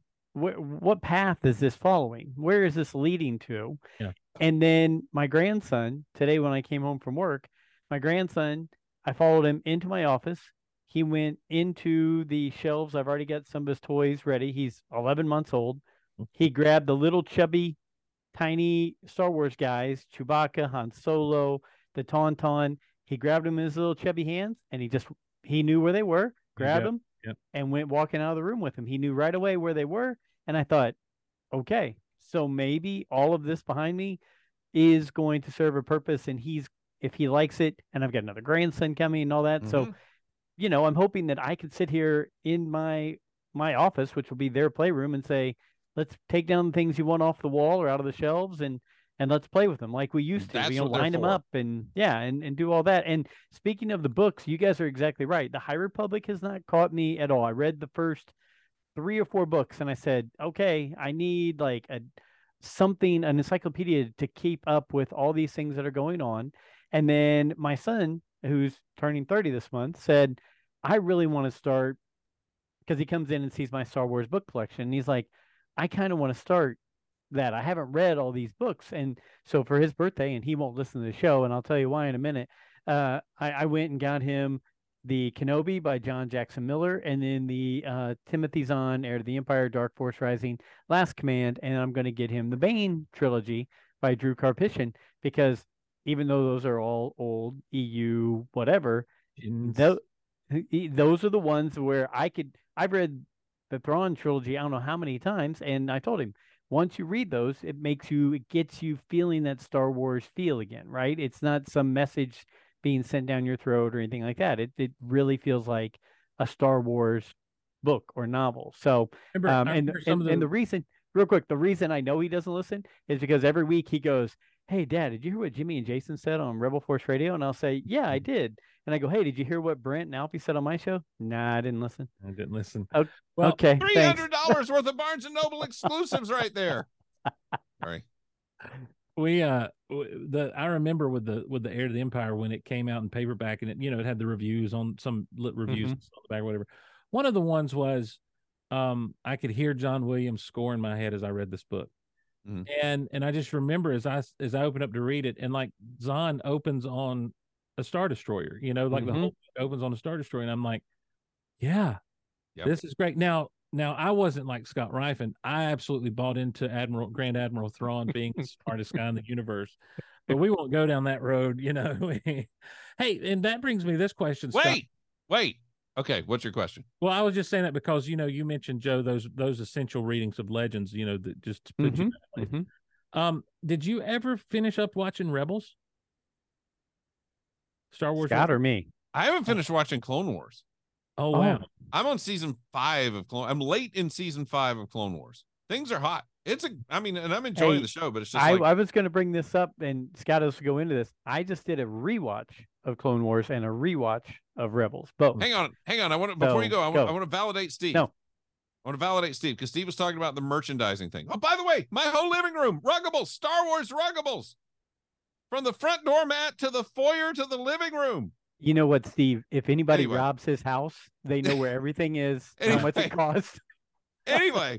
They stole my Star Wars. They stole my Star Wars welcome mats. They would, but no. But you were talking about how they do the vintage, like they're really marketing the vintage. They're really marketing the older paint. Let me tell you what happened to me. So I go to Disney the other week, as I mentioned, and I think I bought like 5 or 6 new shirts, all Star Wars shirts, and I'm scrolling through Twitter, and I think it's like Holocaust Chronicles. Holocron Chronicles. This is why you don't get invited. This is why you don't get invited back to people's podcasts. I saw those shirts though. Holocron. Holocron, thank you. Yeah. Chronicles podcast. And they posted a thing of the Jabba the Hutt Jabba the Hutt Play-Doh set. Oh, Play-Doh. And they're like, oh, yeah. And they're like, oh, we can smell this just by looking at the picture. We can smell this. And I looked at the art on the box and I went, that's the shirt I'm wearing right now. Yeah, takes it's you right the same back. art. Yeah, yeah. It's the same Jabba. It's the same Salacious. So yes, you're absolutely right. And like they're going straight to the well. Straight to the well. But I'm sorry. Go ahead, Joe. I didn't mean to cut you off. You're fine. I did. Clearly, I meant to cut you off. That's not actually true. I do want to do one thing and hold up the show for this one thing, only because I asked people for questions for the show. And before I forget, and before we get going, the Dave M. Jones did send in a question, and I'm sure you guys saw it on Twitter. It was, what is everyone's favorite Lando moment? Film, animation, novels, comics, etc. And I will throw that out to you guys, and because I didn't want it to get lost in the shuffle, because I know how this works, and I always forget to ask the questions that people send in. And Dave's great, so. Yes, he is. Scott, I imagine this would be a question for you, especially to go outside of the movies with Lando. You know, it's funny because in trying to do this, I came up with 4 Lando Calrissian moments that I think are exciting to me. One is the flip when he starts working his wristwatch, you know, and he starts working the wristwatch to kind of secretly, it's like, okay, Lando's serious. Lando's changing now. Lando's getting it. He's getting the picture. And I love that moment. I also love the moment in The Last Jedi where he shows up at the end and brings everybody with him. Right. Because that's just a Lando move. On your left. Yeah. I love it. On your left. But I also do love his return to Cloud City in the original Marvel series. Where he has to avoid a Lobot who's been sabotaged by the Empire, been whacked by the Empire, and I think that's great. But I think probably my greatest Lando moment hasn't happened yet, and it is the moment when I finally win a reasonably priced eBay auction of a hardcover copy of Lando Calrissian and the Mind Harp of Sharu in hardcover. And that hasn't happened yet. So I know if you guys can make that happen. An eye out for, yeah. The two they did the first 2 of that trilogy they did in hardcovers for the book clubs, and they're insanely priced. There was one Friday night, actually, or Saturday night when I was having dinner with Riley. There was one out there that it had been at about $25. And I was like, all right, I might take it up to 50. Went for 102. Which was kind of low for those things. So, but it's not where I want to spend it because I'm too busy spending $50,000 other dollars, obviously. Right. Yeah. Well, look, that was an interesting question. I know why Dave is asking that, because Dave keeps his finger on the pulse of everything that's going on. Go ahead. Oh, the cryptic Billy tweet, which now has been released. Oh, has it? Yeah. See, I'm not, obviously my finger's not on the pulse. What did he make? Did you guess that? See? No. I assumed it was the TV series. That's what I assumed as well, but you know what happens when we assume. Billy D, novel. What Have We Here? My memoirs. Well, that's not a novel. Well, I mean, it's a book. Sorry. Yeah. What Have We Here? Which I'm hoping he does in an audio version, because one of my favorite audiobooks is I Am C-3PO with Anthony Daniels. That audiobook is fantastic. I'm no Billy Mack, but allow me. Yeah. Coming in February 2024, I'll be sharing my life story from Harlem to Star Wars and beyond, on all that has sustained and carried me through a lifetime of dreams and adventure. Ghosts and goblins. Oh, wait, I'm sorry. I went to Harvey. What? A second. I went to Harvey there. Yeah, he's got a pre-order. You can pre-order now. Wow, cool. Yep. No, I knew it. What have we here? I knew it wasn't going to be the TV series. What have we here? I think my favorite Lando Billy moment. D. Williams. Coming in February 2024. Are we doing? Billy D will be sharing his life story from Harlem to Star Wars and beyond. Did we? On all that has sustained and carried him through a lifetime of dreams and adventure. Correct. I thought it'd just be neater if he, instead of doing the audiobook, went and got Morgan Freeman to do the audiobook for him. I thought that might be coming soon in 2024. Hello, Kermit the Frog here. Really excited to tell you about Billy D. Yeah. I love the yeehaw moment in Return. I love Lando bursting out of the Death Star and everything that goes on in that battle with him. And then him telling Chewie about it later. That's right. He's like, because you know what he's talking about when he does that. He's like, I know you're going to be upset about the sensor dish, but we before it can blow us up. They told me they were going to kill me in the original script, but we jetted out. The man was so great, he beat the script. Oh, right. Yeah. But I know why Dave was asking that, because he has his finger on the pulse, and it's all about, there has been some Lando controversy come about, with the director being fired, and he said he found out about it on social media and everything, and all the stuff that's going on with the Lando series that I know everybody is just itching to see. I'm sorry. I'll let my start get out sometimes, and it gets me in trouble. I used to like that Steve Glosson when he was positive about everything. Rule the Galaxy's canceled because Glosson was on Why can't he just enjoy Star Wars? He's dissing the greatest Lando of all time. Greatest Lando. Oh, Donald Glover, the childish Gambino. Childish Calrissian. I'm gonna give you my favorite Lando, and heck, if I was all geared up like Steve is, I would play it for you, but on my 50th, okay, yeah, I forgot it all blew up, didn't it? On my 50th birthday, which was 2 years ago now, I'm getting very old. I walked into my living room. We were having a big pool party. You guys were both invited. Obviously, you didn't come. But we're getting that invite. Yeah, it was. Was that anyway? An invite? Probably. Check my spam folder. But I walk into my living room, and my son says, check out the TV. I turn on my TV. All my friends had gone in and got a cameo by Billy D. Williams playing Lando, telling me happy 50th birthday. It was freaking awesome. So that I've got it saved on my phone. Please tell me he started out with "Hello, Joe." It was something like that. Like I said, if I was as professional as you guys, I would have it all ready and go and play it up for you. But you know what? I'll add it in. How about that? Yes. We'll add it into the show so you guys can hear it, because it's fix it in post. I will. I'll put it in there. How you doing, you old pirate? So good to see you. A long, long time ago in a galaxy far, far away, a Jedi was born to bring balance to the Force. We celebrate that day today and wish you, Joe, the happiest 50th birthday in all of the galaxy. Time flies even faster than the Falcon during the Kessel Run, but remember, you can always round down. If you are ever feeling old, though, you're still looking much better than Jabba. And I might even be able to arrange some carbonite freezing as a special birthday present to you. Joe, thanks for being a huge fan. I am truly honored. Happy birthday, and may the Force be with you. That was great. The other thing there's two other things related to Billy and Lando that I love. One, on Modern Family, where he meets Jay and Gloria, and he says, "I'm Billy D. Williams," and she goes, "I'm Gloria D. Wife."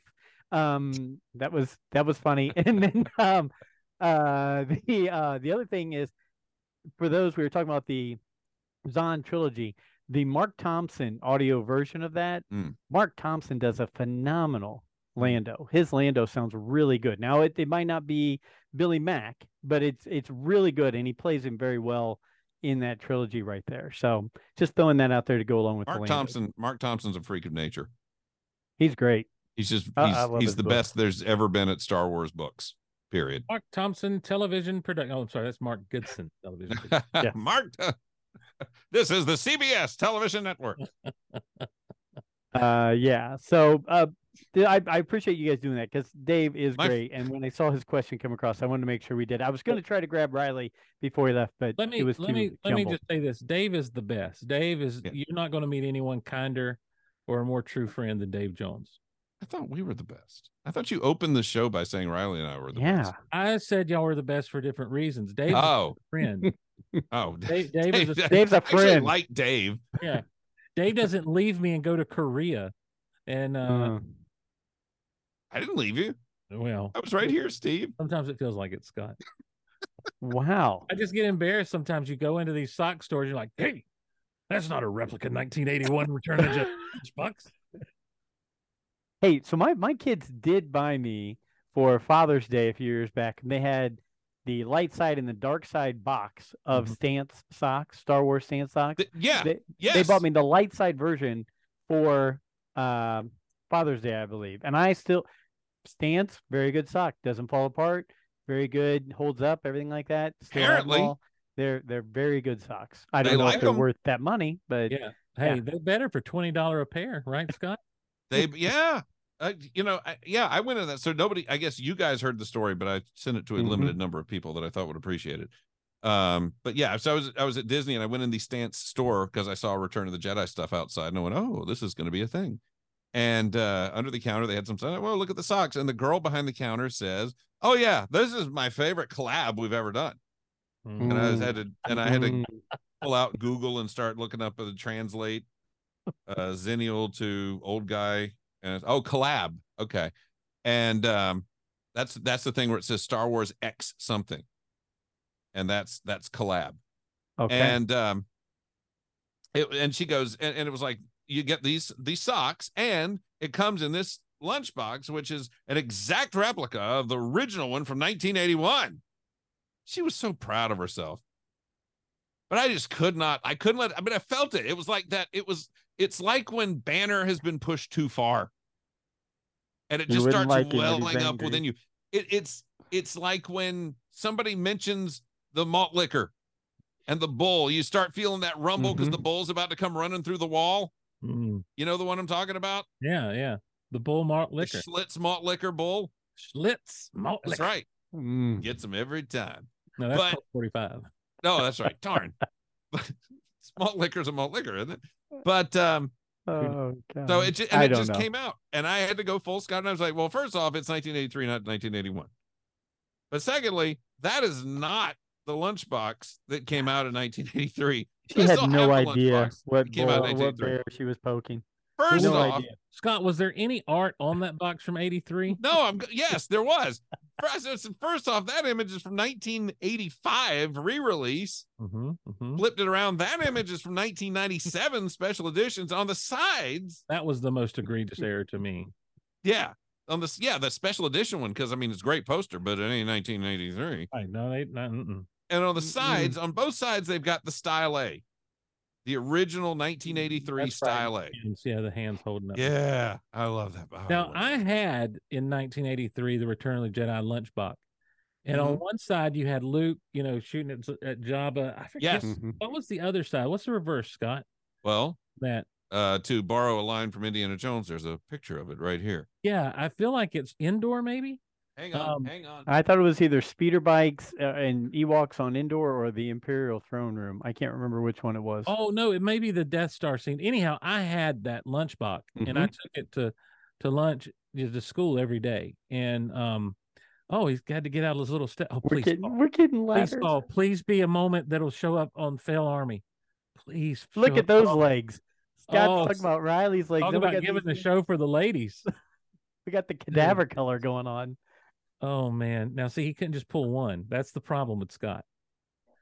Right there it is. See, yeah. Okay. Death Star in the thing. Vader, the Death Star, Star Destroyer. I love that lunchbox. I don't know. It's got so many great pictures on it. There we go. May have been my very first lunchbox that I ever had. Lando makes that. It got the original Max Rebo band. And there he is. Hey, have you guys seen what Hasbro Pulse has done, bringing out Jabba for the vintage series? Collection Jabba. No. Only $90 for Jabba, the Deus, the Salacious Crumb, and an 8D8. Oh, Man. But now listen, they make a big deal of like, oh, he's got his little hookah pipe here. I'm like, yeah, so did the original, you fools. Yeah. Oh, look at this. I like those thermoses. Yeah. But yeah, so this is the original 1983. I love it. Luke with that blaster on the front side. Yeah, what a great, and I don't know who painted this stuff, because it's all painted stuff. And I liked the fact that it was painted. Of the two metal Empire lunchboxes that they made, they made one with photos all over it and one with paintings. Right. I loved the painting one. Yeah. Love the painted one. And I love this. I'm surprised you don't know who painted those, Scott, because usually you've got your finger on that. You're right. You're right. I should know that. I'm kind of embarrassed that I don't. But there's also some very common art from around those days. It's very comic book pop art. Yeah, like the key art stuff. Yeah, of the individual characters. And I was wondering if you knew. I asked you one time if you knew who did that. And no, that key art stuff. I don't know who did that, and I know it's somebody knows, and I feel stupid for not knowing that. It's some of my favorites. Like when I see one of those images, that takes me straight back to '83. Yeah, the Vader with his head turned and his arms crossed. Yes. For sure. The stormtroopers running. Your standard Wicket. Yes. Yeah, it's so good stuff. Love that stuff. Absolutely. And that's kind of my thing. When you talk about pushing fans away and that sort of thing, I've really come to the place where, they were showing this Jabba thing off the other day at Comic-Con or whatever. I'm like, that really is cool. I'd like to have that on my shelf. Mm-hmm. I have a lot of room on my shelf. Guess what I do have though? I've got a vintage Jabba, on his dais with a Salacious Crumb and his hookah and everything. I've got an 8D8 as well. And so I've really gotten to where it's like, if you've got vintage Star Wars, even if I own it, I love looking at it. I love being a part of it. And if I had the money, I would fill in the holes in my collection, but I've also come to grips like, I can't afford the last 17. I can't afford a space. I can't afford a Barada or, or even an Imperial. Same way I am, and I'm okay with that. But I'm very much like, you know what? I'm good with the memories. Leave the memories alone kind of place. I'm very much in that kind of place where I'm at now. And so, and if something's really good that they bring out, fantastic. I'm excited about it. I'll watch it and enjoy it and talk about it. If not, I'll just Andor it and file it away and let it be what it was, because I'm not mad at Andor, just like with Indiana Jones, Scott did a great job of kind of breaking down. And I called Scott after I saw it, and I'm like, I need to know what you thought, and I need to know that I'm validated and vindicated.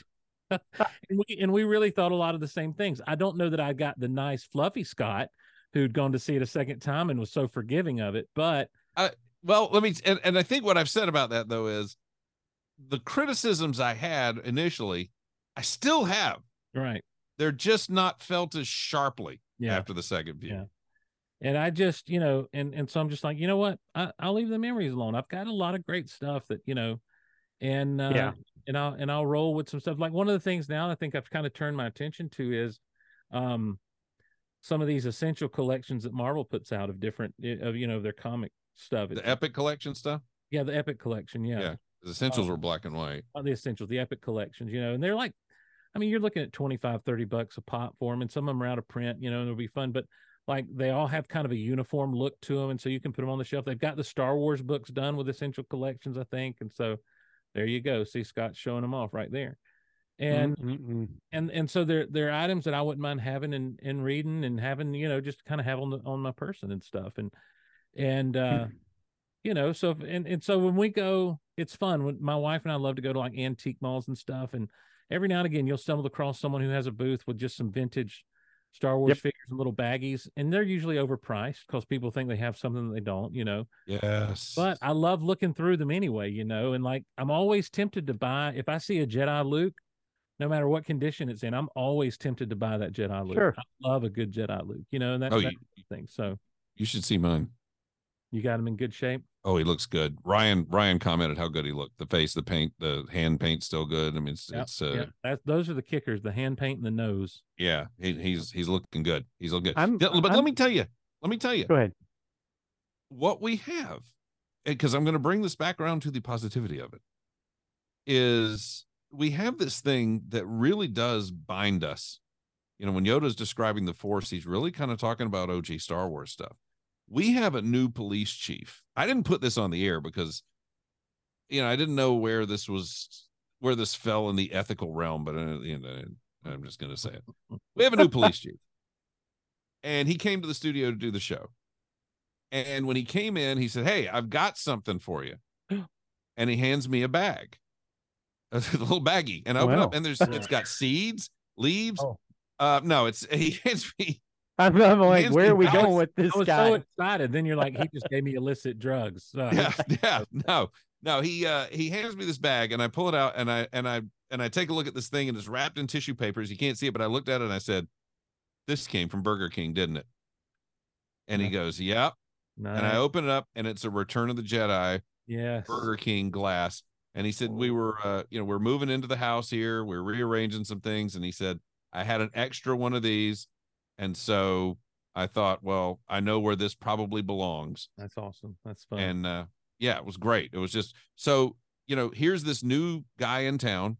He's the police chief. He's a guy that, I'm going to have to spend some time with. I'm going to have a relationship with. And how did we find a common language? We spoke Star Wars to each other. Yeah. Yep. That's the kind of thing that I was talking about earlier when I was talking about Star Wars, when we meet on the playground. Yeah. It's like at the end of Fanboys, you go through the whole movie thinking his brother's just this jerk, and then they're all in line at the fan. He's like, "I didn't know you liked," he's like, "It's the wars, bro." And it's like there's this thing that there was no one who did not like Star Wars in 1983, 84, 85. There was no kid who would say, "I don't really like that." And now they might have grown out of it like I didn't. They might have moved on to other things and I didn't. But when you start to talk about it, what I love is when people say, "Oh, I had," and they begin to recount Star Wars toys they had, and they know them.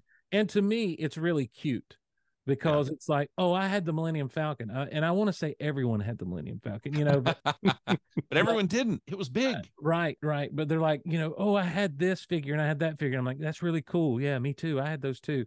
And I just let them kind of do their thing and make that connection with me, because that side of me that wants to be like, "Oh, well, let me show you something," that doesn't work for people. Yeah, you can't go full Scott Ryfun. That don't work for people who aren't us. But like what Scott says, "Hey, I got the Imperial tack base," and I'm like, "Yeah, does it have this? Does it have this? Does it have," and I get really jazzed up about, and it's like, let me get your collection and put it together for you. Let me put these toys together for you and let's play. Like it's that kind of it's that kind of thing that I love, and I think it's the dragon we all chase now as adults, unfortunately, just to have that feeling of awe and wonder again. Yeah. And I don't look, what did John Mellencamp say? Hurts so good. No. Oh. Little pink houses? No. Okay. He says, long after the thrill of living, it's gone. Life goes on long after the thrill of living. Yeah. And my wife pointed out to me how sad those lyrics were. And I'm like, but it's such a jam. But I see an awesome looking Jabba come up for $90, new, and this Hasbro thing. And I'm like, yeah, that looks cool and all. But when you turn his head, does his tail wiggle? And what, I don't know. There's just something that's like, I already have Jabba, and I have a Jabba that brought me so much joy as a kid. I already have an X-Wing, and it's the X-Wing that flew around my living room. And, I already have a snow speeder, and it's a snow speeder that went outside on snow days. I have these things, and yeah, it's cool to see that you're making them again, but why would I buy it? Why would I drop that much money on that when I can come in here for free and just look and remember and enjoy and even show off if I want to, via YouTube or a podcast or some such. So I think that, Scott's right. It binds us, when we start talking about the experiences we had in theaters, when we talk about renting these things on videotape, watching them on HBO, recording them off of television, recording some weird Cinemax thing after Return of the Jedi and having hey. I know who got caught with that. Hey, listen, I had an illegal copy of Empire Strikes Back and Return of the Jedi for the first time because my uncle brought his VCR over and we ganked it off of they weren't laser discs, they were like cartridges, it seemed. Oh, yeah. Oh, mine's never mind. Mine's in what are those called? The video RCA video discs. RCA video discs. Yeah. Yeah. You guys I've got an Empire Strikes Back one in my storage unit. Yeah. I mean, we're all of similar age. I know, Steve, you're a little bit younger than Scott and I. I'm much younger than you guys. What are you talking about? Okay, much younger. But much younger. But this thing that we have about it even stretched to. I mean, it's silly. I recorded the Duel of the Fates video that came out on, what was that, Total Request Live or whatever. Yeah, it was Total Request Live with Carson Daly. Yeah, I mean, I watched that. I don't know how many times, just sitting there picking through it, just watching, listening to music. And so it didn't stop in 1983. It didn't stop in 85. I mean, it went all the way to then, to where it still was something we went that extra effort. It bonded us together. You know, I mean, again, like you're talking about leaving the internet going overnight so you could download the trailer. Oh gosh, yes. That big, so much trouble. Alfie talks about that all the time, where he's like, okay, it was dial-up. You know how long dial-up takes to get this or that? I got in so much trouble with the missus on that, because it was like a 45 minutes to a meg back then. Because I got a better modem later where it was 15 minutes to a meg. But and we were supposed to go out to dinner, and I'm sitting there down. I'm like, wait, hang on. Wait, it slowed down. It's buffer. Hang on. Wait. And it's like I held up the entire family because I'm downloading the episode 1 trailer to watch it in a postage stamp sized format.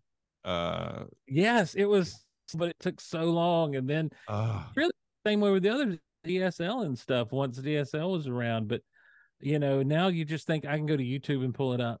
All those things, pull them up like that. Look at his split. Well, I'm a couple of years ago, I got a hold of I have it, it's actually at my feet right now, a DVD VCR recorder, and I took all those old tapes, all those old Star Wars bits and pieces that I recorded, and put them on a DVD. So I've got them all sitting there. I'm mad at young Steve because for the longest time, my Star Wars that I had on videotape was what was recorded off of CBS. Oh, I was on network television with all the interstitials with the different celebrities and everything, and the thing beforehand and the thing afterhand.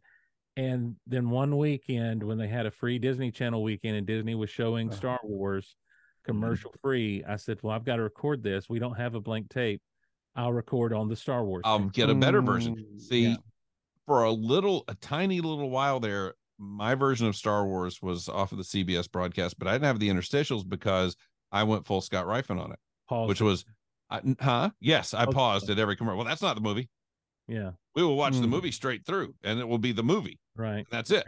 So, I didn't have any. We paused most of the commercials, but we brought back on the interstitials because we thought those were so cool. Yeah, but that wasn't the movie. This is a commercial-free version I can record that will just have the 800 number pop up every 15 minutes that you can order. So I got rid of DirecTV. I only had DirecTV because I'm such a crazy Pittsburgh Steelers NFL fan that I wanted to have. Yeah, they don't have Sunday ticket anymore. Right. Yeah. So I got rid of YouTube. But with that being said, I've been spending a lot of time just diving into YouTube, where it's like we don't have cable of any sort now, and we have our streaming services, but Lori and I usually watch a lot of shows together. So I'll just pop on YouTube of something that interests me. And I found that at any time you can type in Saturday morning cartoons. Yes, sir. And people will have 4 to 5 hours straight of them with the commercials in between. Yep. You want to talk about just some happy times. Oh my gosh. When all of a sudden the Droid Factory gets shown in a commercial and you're like, what? They're talking about the Droid Factory on Saturday morning cartoons. Oh, I mean, just the happiness of those little moments. Just, it gets me. And Steve, I will say, I watched briefly this afternoon a Spiderman from, I don't even remember what year now, it came up on Saturday morning cartoons. And in the cartoon, I just guess I never really realized how much J. Jonah Jameson's mustache looked like Hitler's mustache. Oh, yeah. I mean, was totally the cartoon was straight up as like Adolf Hitler is right there in front of you. 60s? Was it the 60s Spider-Man or the 80s Spider-Man? It was 80s Spider-Man. Okay, so yeah. yeah, okay. Yeah. And it was funny because Mysterio had put something on a lot of people, and Spider-Man was figuring it out. When he did, Mysterio goes, "Now I will play my disco music that will haunt you," and whatever. And Spider-Man looks at him and goes, "I was always more of a Beatles fan." And I thought, wow, that was kind of cool that they brought that into it. Wait, who was the villain again? And if you listen to that Mysterio, disco, was that right? It's one of the greatest Spider-Man villains of all time. Mysterio. Scott hates him. I love him. I always loved Mysterio. Mysterio is great once. Listen, he's Danny Verman's favorite villain because he's good once. We've already put the ladies over the top with Riley showing off his legs and Scott, climbing the ladder for them all. Which, by the way, Scott, the whole time you were doing that, I'm like, well, here comes Fell Army. Here comes Fell. But is the video going to show up on E-Bomb's World? Oh, I was actually rooting for it. I'm like, please. But if I were willing to do that and really just knock all the ladies out, I would grab my Mysterio with the custom cape, that's wired and awesome. But anyhow, that music that Mysterio played, I guarantee you, if you compare it to the rock music or the disco music from the Transformers, it's the same music because it's the same library. Yeah, the Marvel Solo library. Yeah. So I love it. That's awesome. Yeah, it was interesting. I love digging into that. YouTube has become this weird obsession for me as well. Like I'll just sit and start scrolling through stuff and those Saturday morning cartoons. I know exactly what you're talking about, Joe. I love that kind of stuff. I am listening right now to the audiobook of the oral history of MTV.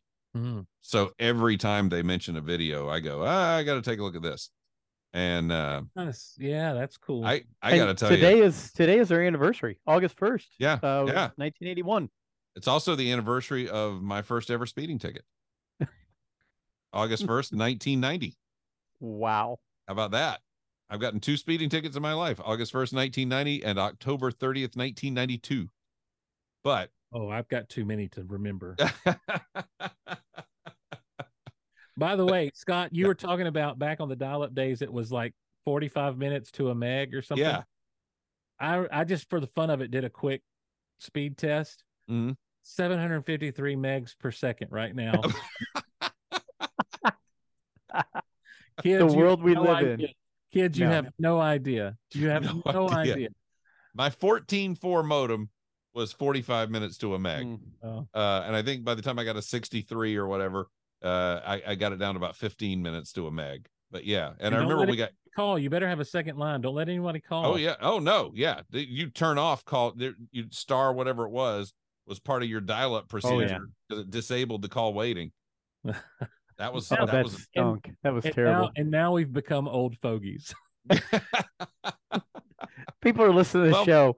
Well, I say that. Hopefully people are listening to the show and they're going, what the heck are they talking about? The kids don't get to do phone pranks anymore. I think one of the biggest problems we have in our society is kids can't do phone pranks anymore. The dial-up sound. Now, that's a sound I've not heard in a long time.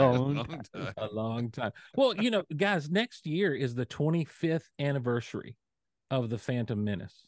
Yeah. Oh. 24 is the 25th anniversary of the Phantom Menace. Yes, sir. Wow. Think about that. 25 years of George Lucas raping our childhood. It's see, you went there. You went, ain't it cool on everybody? What happened, Harry? Well, I don't know. I've heard some things that happened to Harry. But no, I'd say that obviously very tongue in cheek. I love the Phantom Menace from my first viewing forward. I always have loved that movie. And 25 years of Duel of the Fates, 25 years of a double-bladed lightsaber, 25 years of yippee, 25 years of just the great. Look, 25 years if that's a good trick. Yeah, that's spinning. That's a good. Hey, did you catch when they brought that up in Clone Wars early on? It's really it's one of the things that put me over the top for the Clone Wars and the prequels. It's in the first season when they're going after Grievous on his big ship after the whole the ion cannon thing, and Obi-Wan and Anakin break onto the ship, and Obi-Wan says, "Anakin, spinning is not a maneuver," and he says, "But it's a good trick," and they just keep going. It's hard to believe, like when you think of it that way. Like 25 years of Star Wars, the original Star Wars, remember that 25th anniversary year, and I was like, what did we do this year? I know. I mean, we all went to the theater, and I think we all. Joe, did you go to the theater? Yeah. Does that feel like so long ago? No. And then 25 years doesn't feel long at all, though. Like, is this just being old? Yeah. I mean, I think things happen like in your childhood. Things happened really slowly. Like a school year took forever. Yeah. And summer was like, I'm gonna start turning to Steve Martin in The Jerk. Yesterday, I know it's only known you for a day, but that felt like 4 days. And the second day felt like a day and a half. And the third day you were at your mother. So that just felt like a day. And then this day. So, but you know, when you're a kid, we need pizza in a cup, though. We do need some more pizza in a cup. Yes, yeah. Absolutely. Yeah. But yeah, when you're an adult, man, it flies. And it just flies and flies and flies. I got a 26-year-old kid walking around my house, just about 26. Wow. Year old kid walking around my house, and he's supposed to be a baby. I mean, you know, Garrison Ryfun is 26. He'll be 26 in 17 days. Yeah. Happy birthday, Garrison Ryfun. Yeah. Yeah. And has he? Look, I'm sorry, we have gone off the rails, Joe. I'm sorry. I'm more of a geek out loud than anything. That's okay. Joe, I don't know if you've gotten to interact much with I'm Garrison Ryfun, but I'm Garrison Ryfun is almost a clone of his father when it comes to like the way he describes things. And if he doesn't like something, and so one of my favorite things to do is hear him talk about how he disagree, because I'm like, well, Scott, you created this monster. Deal with it, Dr. Frankenstein. Let's see you deal with it, Frankenstein. Oh, it's so funny because he'll do something. Go ahead. Mrs. Ryfun will turn to me and she'll like, that's you. That's your fault. Way to go. Yeah. Congratulations. So I will say this, Steve, my son turns 30 here in just a few weeks, and he's a more talented version of me, but he's me. Your son put this on your lap, you talking about? That son? What's that? Son who dropped all this on your lap? That son? Yes, that son. But yeah, I mean, it goes by in a flash, and yes, they do usually end up being a version of you in some way, shape, or form. But yeah, kind of scary to think about, and it does go fast. I mean, I joke and say, you know, I've got these grandkids on the way and everything. There's no way that I feel like I should. And going back to Garrison, I haven't really had the interaction with Garrison. I would like to, and Scott and I have talked about this, doing a Joe, Scott, Joey, and Garrison show. Yes. And getting together and talking about having these two crazy dads and them growing up with our crazy fandoms and all that kind of stuff. And honestly, both of our kids are crazy talented. So I mean, Garrison does things with the Deucecast now all the time, and I just sit back and I listen. And it's funny because, like Steve says, I'll listen to him do the Deucecast and I go, "That was mine. That was mine. I gave him that." He probably doesn't even know I gave him that, but I gave him that. That's mine. It's just it's a cool thing. Do you remember where you were when you saw that trailer for Phantom Menace? That first, 100% do. Yes. The legend. Every journey has a first step. Yes. I didn't get to the theater to see it because I didn't go see Meet Joe Black. But I was upstairs. We lived in an apartment at the time. I was upstairs it was a 3-bedroom apartment, and we didn't have Garrison. Yeah, or we did have Garrison. No, wait, you know what? Yeah, no, we didn't have. Hang on. We did have Garrison, but we hadn't moved into the apartment yet. So it was right. It's right around that stuff. So you don't remember any of the house yet. So you don't. You don't remember. No, we had moved. We had not moved out of the apartment yet into the house. But yeah, so it was in my little bedroom where I would connect to CompuServe and argue with people on the CompuServe forums. And I was in that little room in that apartment. That was just kind of my office because we didn't have an extra kid at first, and then all of a sudden we did. And his bedroom for like the first 4 months of his life was in the hallway. So we just put him in the crib in the hallway, like, there you go, because we're moving my stuff out of that room, and we were building a house that was already supposed to be done. So yeah, that's where I was. I was in that little office room in my apartment. Where were you? I was in my living room of my first house with just me. Well, no, by that time we had Maddie, because Maddie is now 27. So I had Joey and Maddie.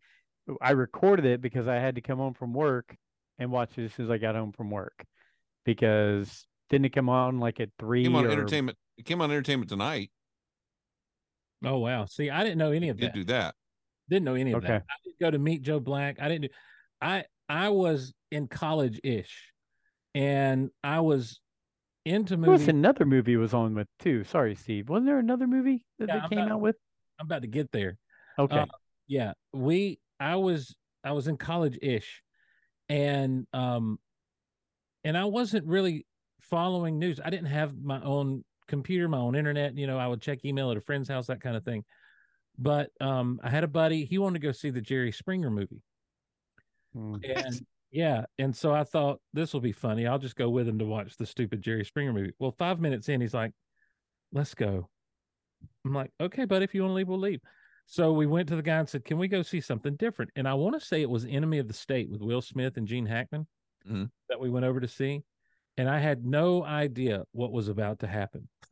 But the first thing that happened was there was a if you see one movie this summer, and it's got like the Emperor's chair in front of the big round window. Oh, yeah. And he turns around and says, "See Star Wars." It's Dr. Evil. Dr. Evil is expecting someone else. And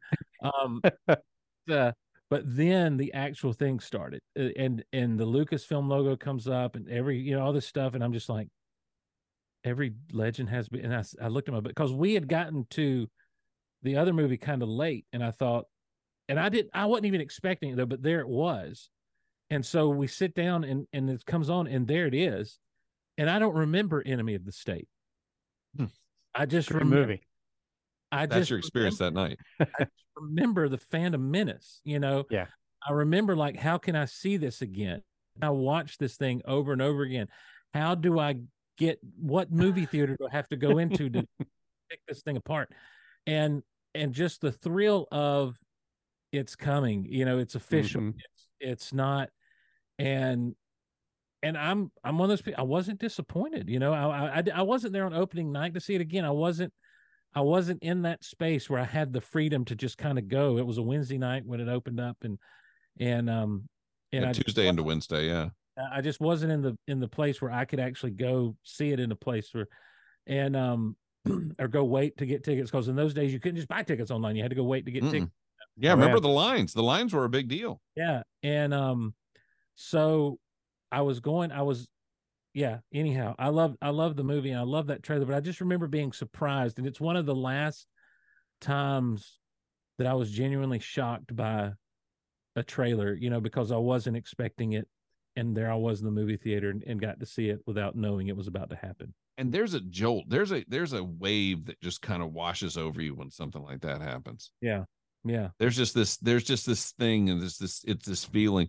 I remember when we were in the theaters, and it's a smaller version of that. We were in a theater and we were watching Beverly Hills Cop 3. And all of a sudden, there's George. TL. And I jumped up and yelled. Yes. And I was like, George. Yeah. Yeah. Because it just something comes over you when that thing happens. Oh, what about? that was one of the only good things about that movie anyway. Really. That's true. That was not a good movie. Very true. Or like things like Indian in the Cupboard. I remember just seeing when Vader shows up in the trailer. I just remember seeing previews for that on TV, and I'm like, well, there's Darth Vader. I'm like, yes, so cool. And just to know that, like, there, because that was a time when it was like, it's still out there. They're still floating around in the ether. And maybe one day it'll come back down. Yeah. It wasn't long after that, I guess, that it did. But the special edition trailers, I knew the special editions were coming because of like Star Wars Insider or what have you. But man, that little TV screen, and it's like, for years, this is how you experience Star Wars. And then the X-Wing comes blowing through to the, and it's just like, you don't. I guess that's well, I'm an old man and I don't like the way things are, but that is one of those things. It's like, you see the announcement, indie trailer's up, so you jump over to YouTube. There's indie, it is the same, but it's not the same in a lot of ways.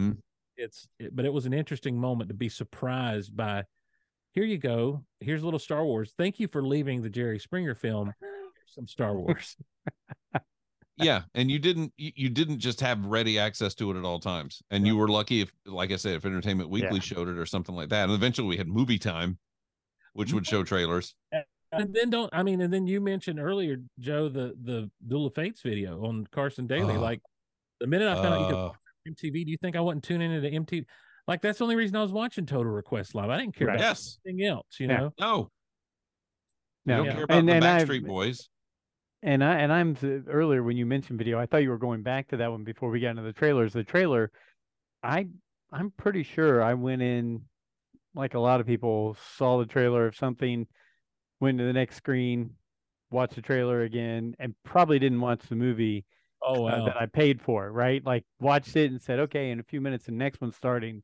And I'm pretty sure because it was not attached to like a ton of movies where I was like, oh, I'm excited because it came out with a select few movies at the very beginning. Yeah, primarily Meet Joe Black. Yeah. Yeah. And I was like, I'm not going to go see this. So I'm going to go watch the trailer because I paid for it. I'm going to go watch that a couple times and walk out. So, but yeah, that was it. It was a good time. And yeah, you know what? It's good to reminisce like this. And does it make us sound a little old? Sure. What the heck? But you know what? That's what we're here for. And for all you young people listening to us, too bad. So. You know, they did not, in my opinion, do Empire Strikes Back well. I understand why, because COVID. Mm-hmm. They did okay. They did get it into theaters finally a couple times. They did some merch and stuff, but I think they did a better job with Return of the Jedi and its 40th than they did with the Empire Strikes Back. I agree. And its 40th. Do you think they roll out the red carpet for the Phantom Menace's 25th like they did for Jedi this year? I don't think so. Are they embarrassed of it? No, they did. Well, they're selling the toys of it. I mean, they're selling things related to it. They did, a few years back, they did almost like it wasn't quite the 20th because it hadn't been 5 years ago, but they did some releases recently, like old, like vintage, original carding, Phantom Menace Black Series. But Black Series, yep. They sure did. It shows that they're testing the waters for that. I know, and again, that's the toys, that's the Hasbro. If Lucasfilm is smart, I would if I were them. You know, we've had this whole, Ahmed Best has been redeemed. He didn't need redemption. We talked about that before. I think I was on this show when that got brought. You did. You know, I think that you're looking at a kinder, gentler fandom that may treat the Phantom Menace great for a 25th anniversary kind of thing. I'd go see it again. You know, the reception to the 3D release wasn't so hot. I don't remember them really promoting it though, and I think it also was still too close to the burn, right? I mean, there still was maybe. I mean, I don't think the people who were 6 to 12 who saw the Phantom Menace and who absolutely lived it were at the buying point to go see the 3D version. Maybe I'm wrong. What I remember is just a lot of people, when it came out, a lot of people slagging it. And in fact, it's like the tomato score went down dramatically on the movie when the 3D re-release came out, which kind of ticked me off because I kind of went, to me, a score like that on a film should be contemporaneous. It should be when the film is new and not you going back and revising history and how you feel about the movie. But I remember that it basically dropped from a fresh rating to a rotten rating upon that re-release, and it really made me angry. I enjoyed it. It's just like these other re-releases though. Nothing has gotten the attention or the rollout that like the special editions did in 97. But yes. And even then, like Scott, you talked about it on this very show. Even then they underestimated what it would do and what it would be. And so I think if you put just a little bit of money into some marketing, into some public, just not just fan channels, not just convention stuff, but just a little bit of money into some marketing just in your general audience area, I think you would see these things be able to take a wide release and probably do better than some of the movies that have been released this year. And don't just fly Riley out and feed him Denny's and expect that to get the word out there, because we know that's but Return of the Jedi is a perfect example of what you're talking about. They put Return of the Jedi out only at AMC theaters. Nobody else got it, and it was very limited, and yet it showed up. I think it made $5 million in 1 week. Was it AMC or Cinemark? It was it was AMC where I was. Yeah, it was. I was thinking it was AMC. Yeah, we had to go all the way to a Cinemark somewhere to see it. We didn't have AMC. All right, that's interesting. Didn't show it. Yeah. And the Georgia Theater Company didn't see it. I had to go I'd drive to Orange Park. You know my story on that. I drove down to Orange Park, drove back, got Garrison, drove back, came back again. So, but yeah, that movie made in a weekend like $5 million with nothing to show for it, and no real effort put into it, and other than the great poster. Yeah, and I think that might be embarrassed, but I don't think it's embarrassed. I think they just don't want us to live in it. I think they want Andor and Ahsoka and Mandalorian to be the driving force now, Grogu, and they really do want Rey to be kind of the new Luke Skywalker. And no comments on whether that's good, bad, or otherwise. But the truth of the matter is when you have something that you want to see happen, even as a corporation, these older things, I think they look and say, well, this would just take time and effort away from the stuff we want to do. So rather than put any effort into this, let's just throw the little fans a bone. Let's just throw it, and maybe they'll get their, and so they may do that with Phantom Menace. I know that when Lucasfilm when Disney stuff first started coming out, when Disney Lucasfilm stuff first started coming out, I noticed starting with The Force Awakens, there was a few mentions of some things, and then in Rogue One, you had a whole Juggernaut tank from the Clone Wars that showed up and that sort of thing. And I may have told you this, Scott, on one of the shows, that I think that there was a subversive effort within the ranks of Lucasfilm to shed a happier or a better light on the prequels.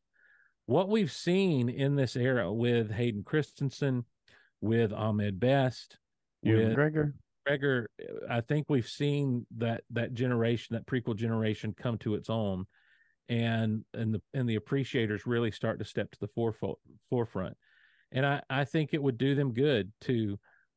And I'm not a 3D guy, but I say go ahead. You've got these 3D things, release them. Go ahead and release them, make a big deal about it.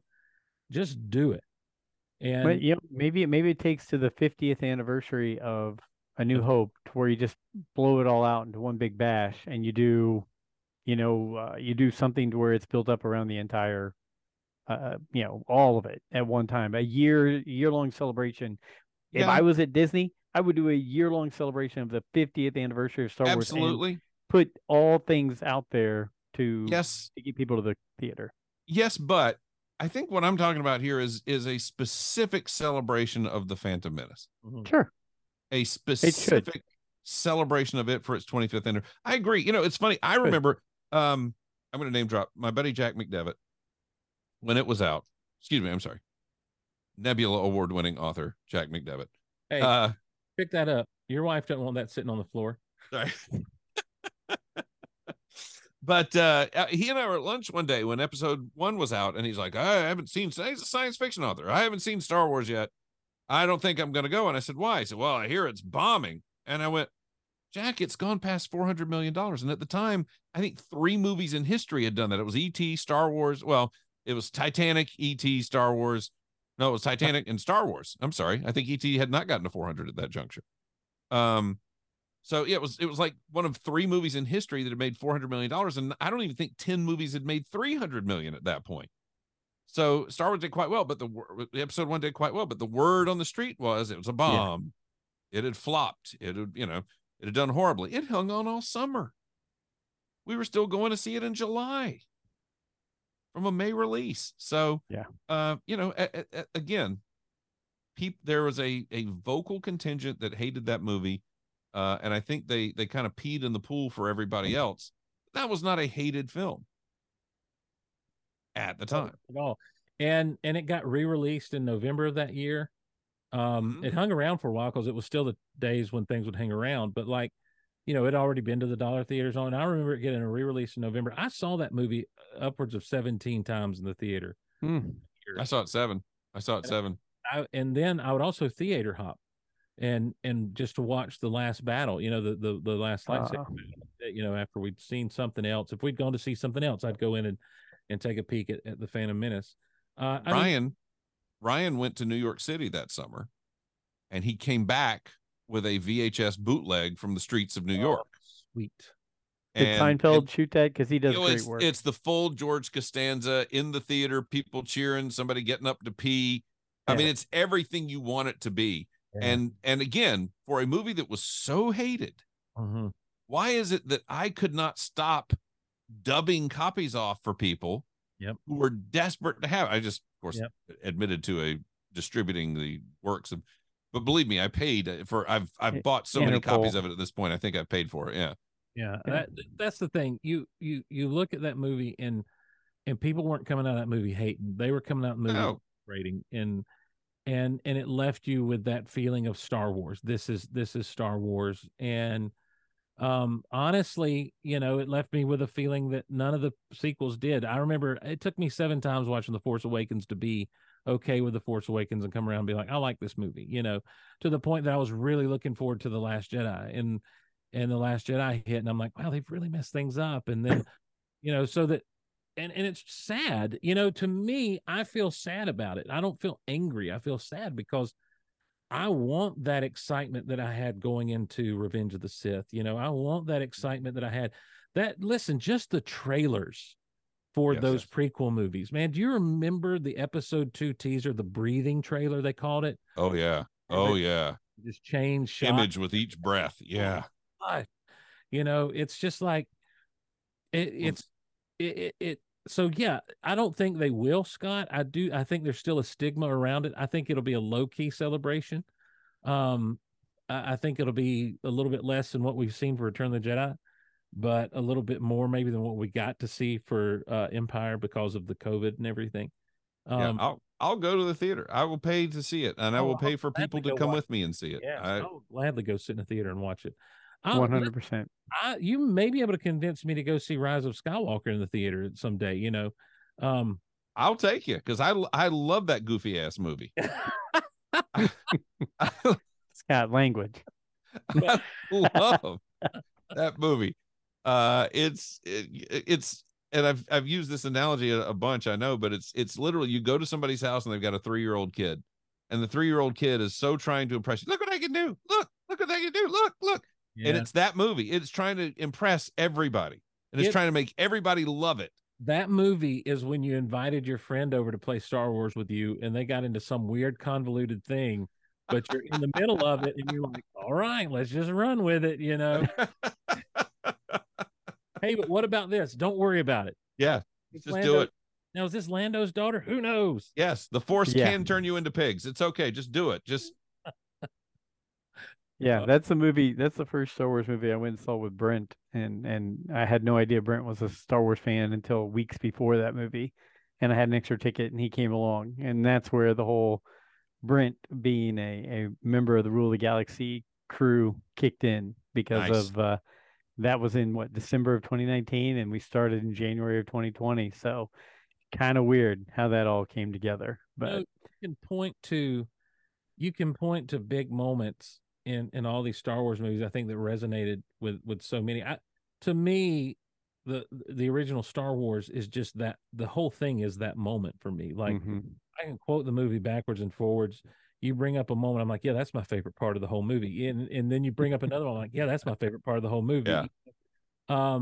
Empire is, of course, the Luke, no, I'm your father moment. Jedi is I think for me, it's the moment where he says, I'm a Jedi like my father before me, moments that just kind of make you, or yes, or, whatever.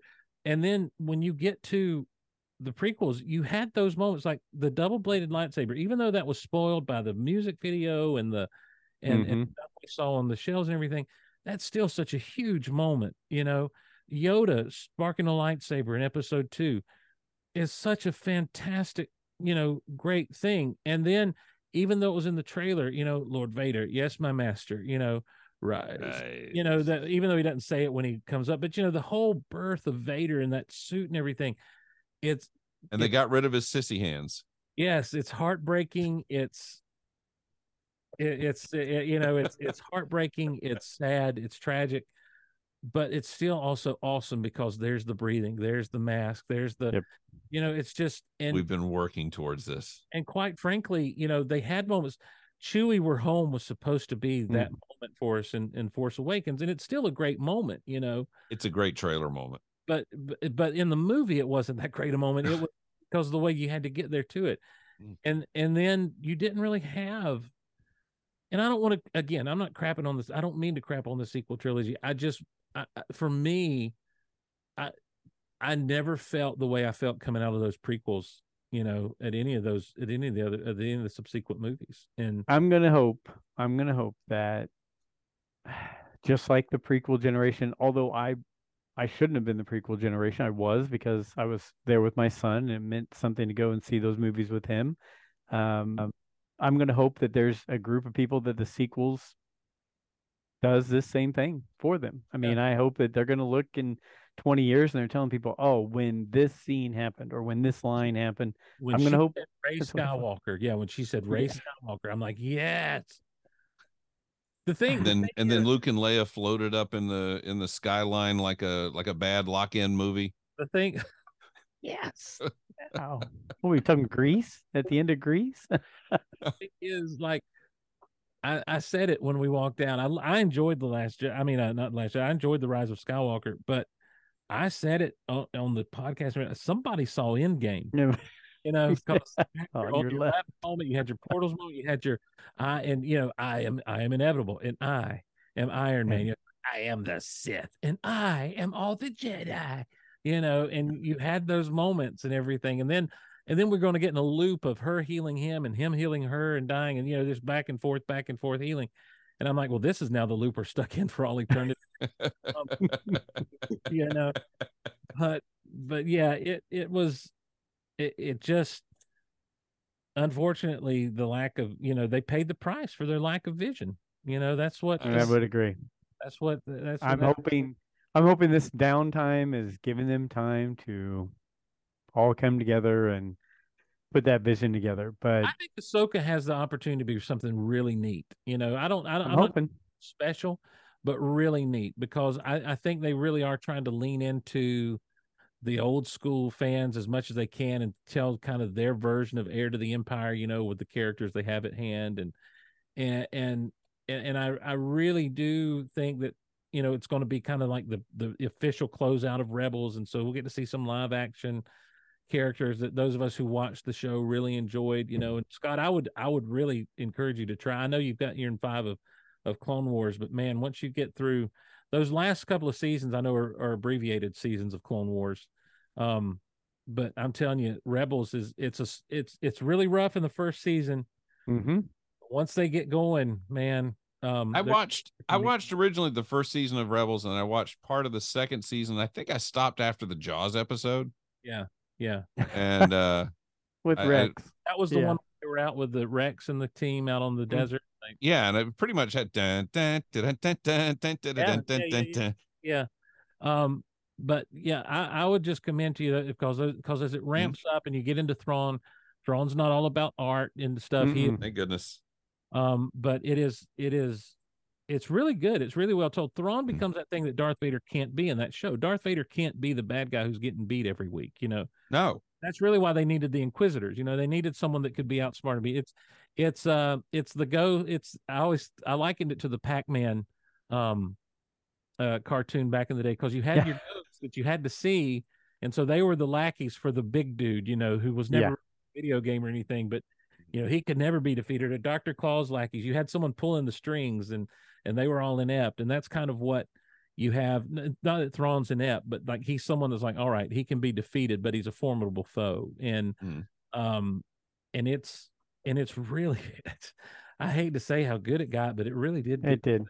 Yeah, it did. The Kanan Jarrus part, honestly, is some of my favorite Star Wars during those few episodes around Kanan and the end before Thrawn and all that. So yeah, I was honestly sold on the show. I thought I wasn't going to like it. I was done. I wasn't going to have anything to do with it. And then in that right from the first episode, when he steps up to spark his lightsaber for the first time in years. Oh yeah. And that blaster bolt comes out and he just does this kind of thing. Like, it's not some weird cool Matrix thing. He just goes, nyeh. And I'm like, that's Jedi right there. That's Jedi. And then he sparks up and the guy's like, concentrate fire on the Jedi.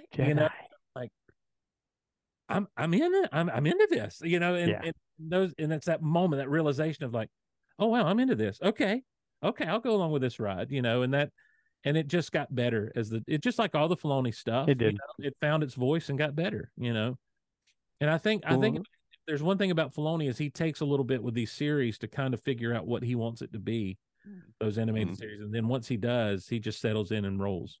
Yeah, Brent, and you can see a real increase in the quality on Clone Wars as time goes on.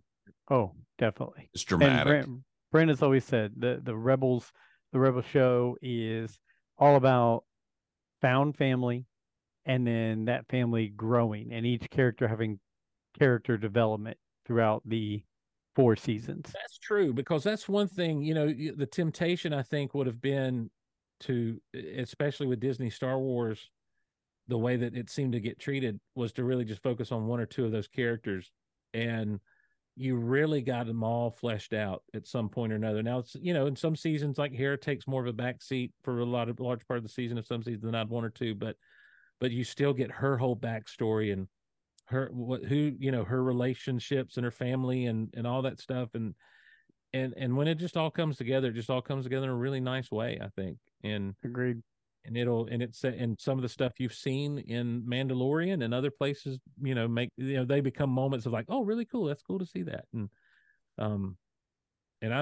so I think Ahsoka's just going to be kind of a continuation of that, and I'm okay with that. I'm looking forward. I'm hoping that it's something exciting for sure. And it's not far away at all. Just 2 or 3 weeks away. So, yeah. Well, I'm going to cut it short because even though Steve wants us to go another hour and a half, I got to get him work tomorrow, and then I was going to say you're not cutting it short because I was on the verge of bowing out. So yeah, Scott's got to get earlier than me. Yeah. So any closing thoughts from you two gentlemen? It's been a blast. I'm so glad Riley is back in the fold of everything again, and can't wait to do some more things hear him do things with you guys and do some things with him myself, because he's just a great young man. Yeah, my closing thoughts are: let's do this tomorrow night. Let's do it again. Let's do it. Okay, let's try it. One of you guys lead it, and I'll do it from my phone. How's that? Okay, perfect. I'm there. All right. Where are you traveling to, Joe? Where are you going, Joe? Columbus, Ohio. Wow. It is Joey's first comedy tour night tomorrow night in Columbus, Ohio, and I'm going to go with him. The exotic land of Columbus. That's right. Where you're in the middle of Ohio. Okay. Anyway, guys, it's always a pleasure. I can't thank you two enough for always being a part of what we do at Rule the Galaxy. And as I've told you a million times, you guys are 2 of the main reasons why we're doing this. So thank you so much, and we really appreciate it. Thank you. You got it. Hey, for Rule the Galaxy fans, followers, listeners, or maybe just for our small group of people who enjoy hanging out and talking about Star Wars, until next week, or until the show that Scott or Steve gets me on tomorrow, may the Force be with you.